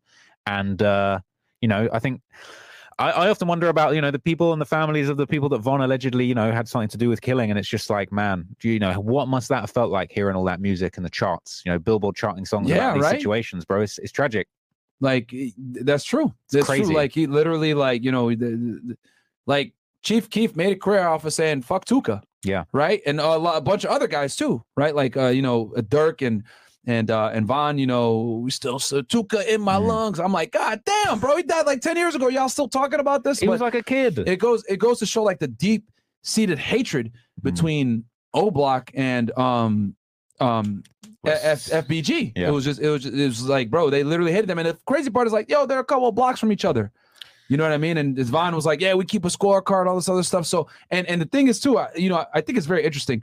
I watch a lot of interviews of people that knew Von and speak about him. And one thing that I've noticed that every single interview he says about Von is that, yeah, he was about that shit for real. He was crazy. 7 a.m. He's talking about, let's go out and drill. Yeah. What the hell? You know, like, and you know, normally if one person tells you something, okay, let me see here. But when multiple people say the same exact thing in different interviews at different points in time, bro, he was about that life. He did that shit. He probably has the most bodies of any rapper. Bro, that like actually like made it. So someone will come through and because people are incentivized to do this shit now. That's the craziest thing. I'm not condoning it, but it's like someone will come through and do worse because that's just how it works. Yeah. You know what I mean? Someone out there has probably got 8 bodies and they're just like, you know what? Time to start that rap career. It's fucked up. That's the age we're living in. Yeah. Yeah. I mean, it's wild, man. I mean, he beat that murder case where he clearly was a shooter, but the other guy didn't want to cooperate. Yeah. You know, Malcolm Stuckey. I think that was it. Yeah. Bro, baffling. Like, I don't know, Chicago PD, don't know what they're doing. Yeah, dude, I don't know what the fuck they're doing either, bro. That's why the FBI had to step in on that FBG shit. And they stepped in because he killed him in a terrible area. Like, they killed him on the go. Bro, okay, listen, y'all want to kill each other, go do that old block. Do it over here at the Gucci store? Nah, man. You know what's crazy? The amount of time that they got away with that for. It was like, because that happened, and I think, well, I forget. I want to say that was yeah, they didn't come back and arrest him for a while. It was August 2020 that they killed Duck. And then Von died 2 years later, and they didn't arrest him for like, what, over a year after Von died? I guess because they wanted Von. Wait, no, didn't Von die that year? He died November, a few months later. Yeah, he died a few months later, November. He died in November of 2020. But didn't it take more than a year for them to pick up the guys for doing it? Yeah, it took some time. But the Fed's RICO cases always take long. And then also, I'm sure Von getting killed threw a wrench in their system. Yeah. Because I was talking about this before. If Von was alive today, he would be the primary target of that RICO case, 100%. I just sometimes wonder whether they'll try and tie Dirk into something because he's hanging with all the same guys, you know. Oh, dude, they're definitely trying. I would not be surprised if there isn't a open FBI case right now on Dirk for racketeering. Would not be a surprise whatsoever. Well, they dropped the attempted murder charges that Dirk had with Von. Him and Von caught that attempted murder in Atlanta, and they dropped that. And it makes you wonder, like, are they dropping that to catch him with something bigger down the line, or is he that gone can be out done? I'll tell you this, that could be done because I've had it before where because you can't charge someone on the same crime into federal and state, right? So a lot of the times, if I had a stronger case, let's say I'll give you a simple example of this: someone gets caught with a gun in possession, right? A felon in possession charge. Well, every state has a felon in possession statute, right? But there's a federal one. I would have to tell the ADA, hey, can you drop your state felon in possession case? We're going to charge them federally. They drop theirs, and then bam, now we can hit them federally. So it might not be a good thing that they drop that case in Atlanta because they can go ahead and say, no, we want to describe that as a pattern of racketeering in this overall thing. Because with RICO, all they really got to do is show that there's a pattern of crimes in furtherance of the gang, which in this case, the gang is going to be O Block. They've already established that this is a gang that has recognition, etc. They've identified members, whatever. They consider it the enterprise federally. So I mean, that could be a component of it where they have a case, they're building a case against him, and they need the state to drop that so they can go ahead and put it into the federal thing. Bro, if Dirk caught case, they've got Dirk caught the big one, that would be the biggest story in hip hop for years, man. Yeah, bro. I'm a big Dirk fan, so hopefully not. But yeah, and then and they're all BDs, so that's easy, right? It's under the Gangsta Disciples umbrella. So Black Disciples, Gangsta Disciples. They used to be one, but bro, they split off. It's serious, man. Hopefully not. Not guilty, and I'm filthy. Diddy. And then thank you about that, Blind Controller. And then most of their lingo comes from undertones of Atlanta trap culture. You have to demonstrate hospitality as well as dark triad to hustle effectively. And then 3 Diglets. Hanson MMBOP changed the game for me. I don't know who that is. I don't know. I don't know what that is, Chris. It's a kind of fruity song. Okay, fair enough. Okay. Anything else you want to hit, man? Or we wrap this thing up? No, man, this has been fire. Thank you for having me, man. Thank you for showing me love. It's so good to come to Miami and link up and it's always great talking to you. See the scenes. I think the people really enjoyed it. 2 guys just shooting the shit. Bro, it's been lit. So hopefully we'll be back again soon. Yo, and, guys, all his links, I'm going to put them below. Subscribe. Can we pull up his channel? No. What's this? Sorry. Here it is. Oh. That doesn't look like something I'll be listening to. What the hell?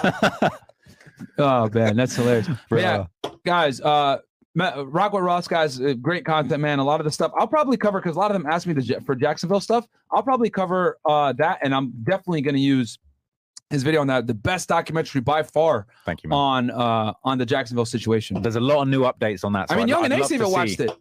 Yeah, man. Ace watched it. Folio said he didn't watch it, but I think he might have watched it low key. Yeah, he definitely watched it. You know what I'm saying? Yeah, but, he's like, wait, how do you know all this shit? But there's been a lot of updates. There's been a lot of updates in Jacksonville, a lot of different developments. So I'm excited to see what you do on it because I feel like it's been nearly 2 years maybe since I covered it. So shit, man, there'll be a lot of new info. I'm excited to see what you do. Yeah, Queso is fucked though, bro. Him and his dad's flipping on him. Right? Yeah, his dad flipped on him. Yep, that's the latest information. So Queso is done. He's 100% going to jail. He's gonna have to smoke his dad, bro. Yeah, and it's like, yo, how do you bro? All he did was talk shit about Bibby. Like, you were the killer. He would wear a Bibby jersey and shit, thinking it was funny. Well, that goes Smoking to show on you. Bibby, woo! That goes to show you how crazy it's gotten these days. Because he was doing that for his music, for his clout, and look where he is now. Yeah, it's fucked. Yeah, man.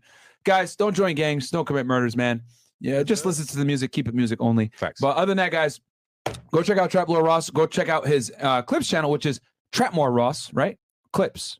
I got Trap Lord Ross. Trap Lord Clips. Trap Lord Clips. Sorry. And then Trapmore Ross, which I'm gonna check. I think I'm gonna make that like a streaming channel. Okay. That was just like a throwaway channel. I was just doing random stuff on. Okay. But Trap Lord Ross, Trap Lord Clips. That's the main thing. Bam, guys, go check him out, man. We'll catch you guys on the next episode of Fed It. No Thursday episode. This was your episode, man. Hope y'all guys enjoyed this, chopping it up with a good friend here. And yeah, man, I wish you a safe trip back to the UK. Appreciate it, man. Thank you for having me. Peace out, guys. I was a special agent with Homeland Security Investigations, okay, guys? HSI. The cases that I did mostly were human smuggling and drug trafficking. No one else has these documents, by the way. Here's what Fed It covers. Dr. Lafredo confirmed lacerations due to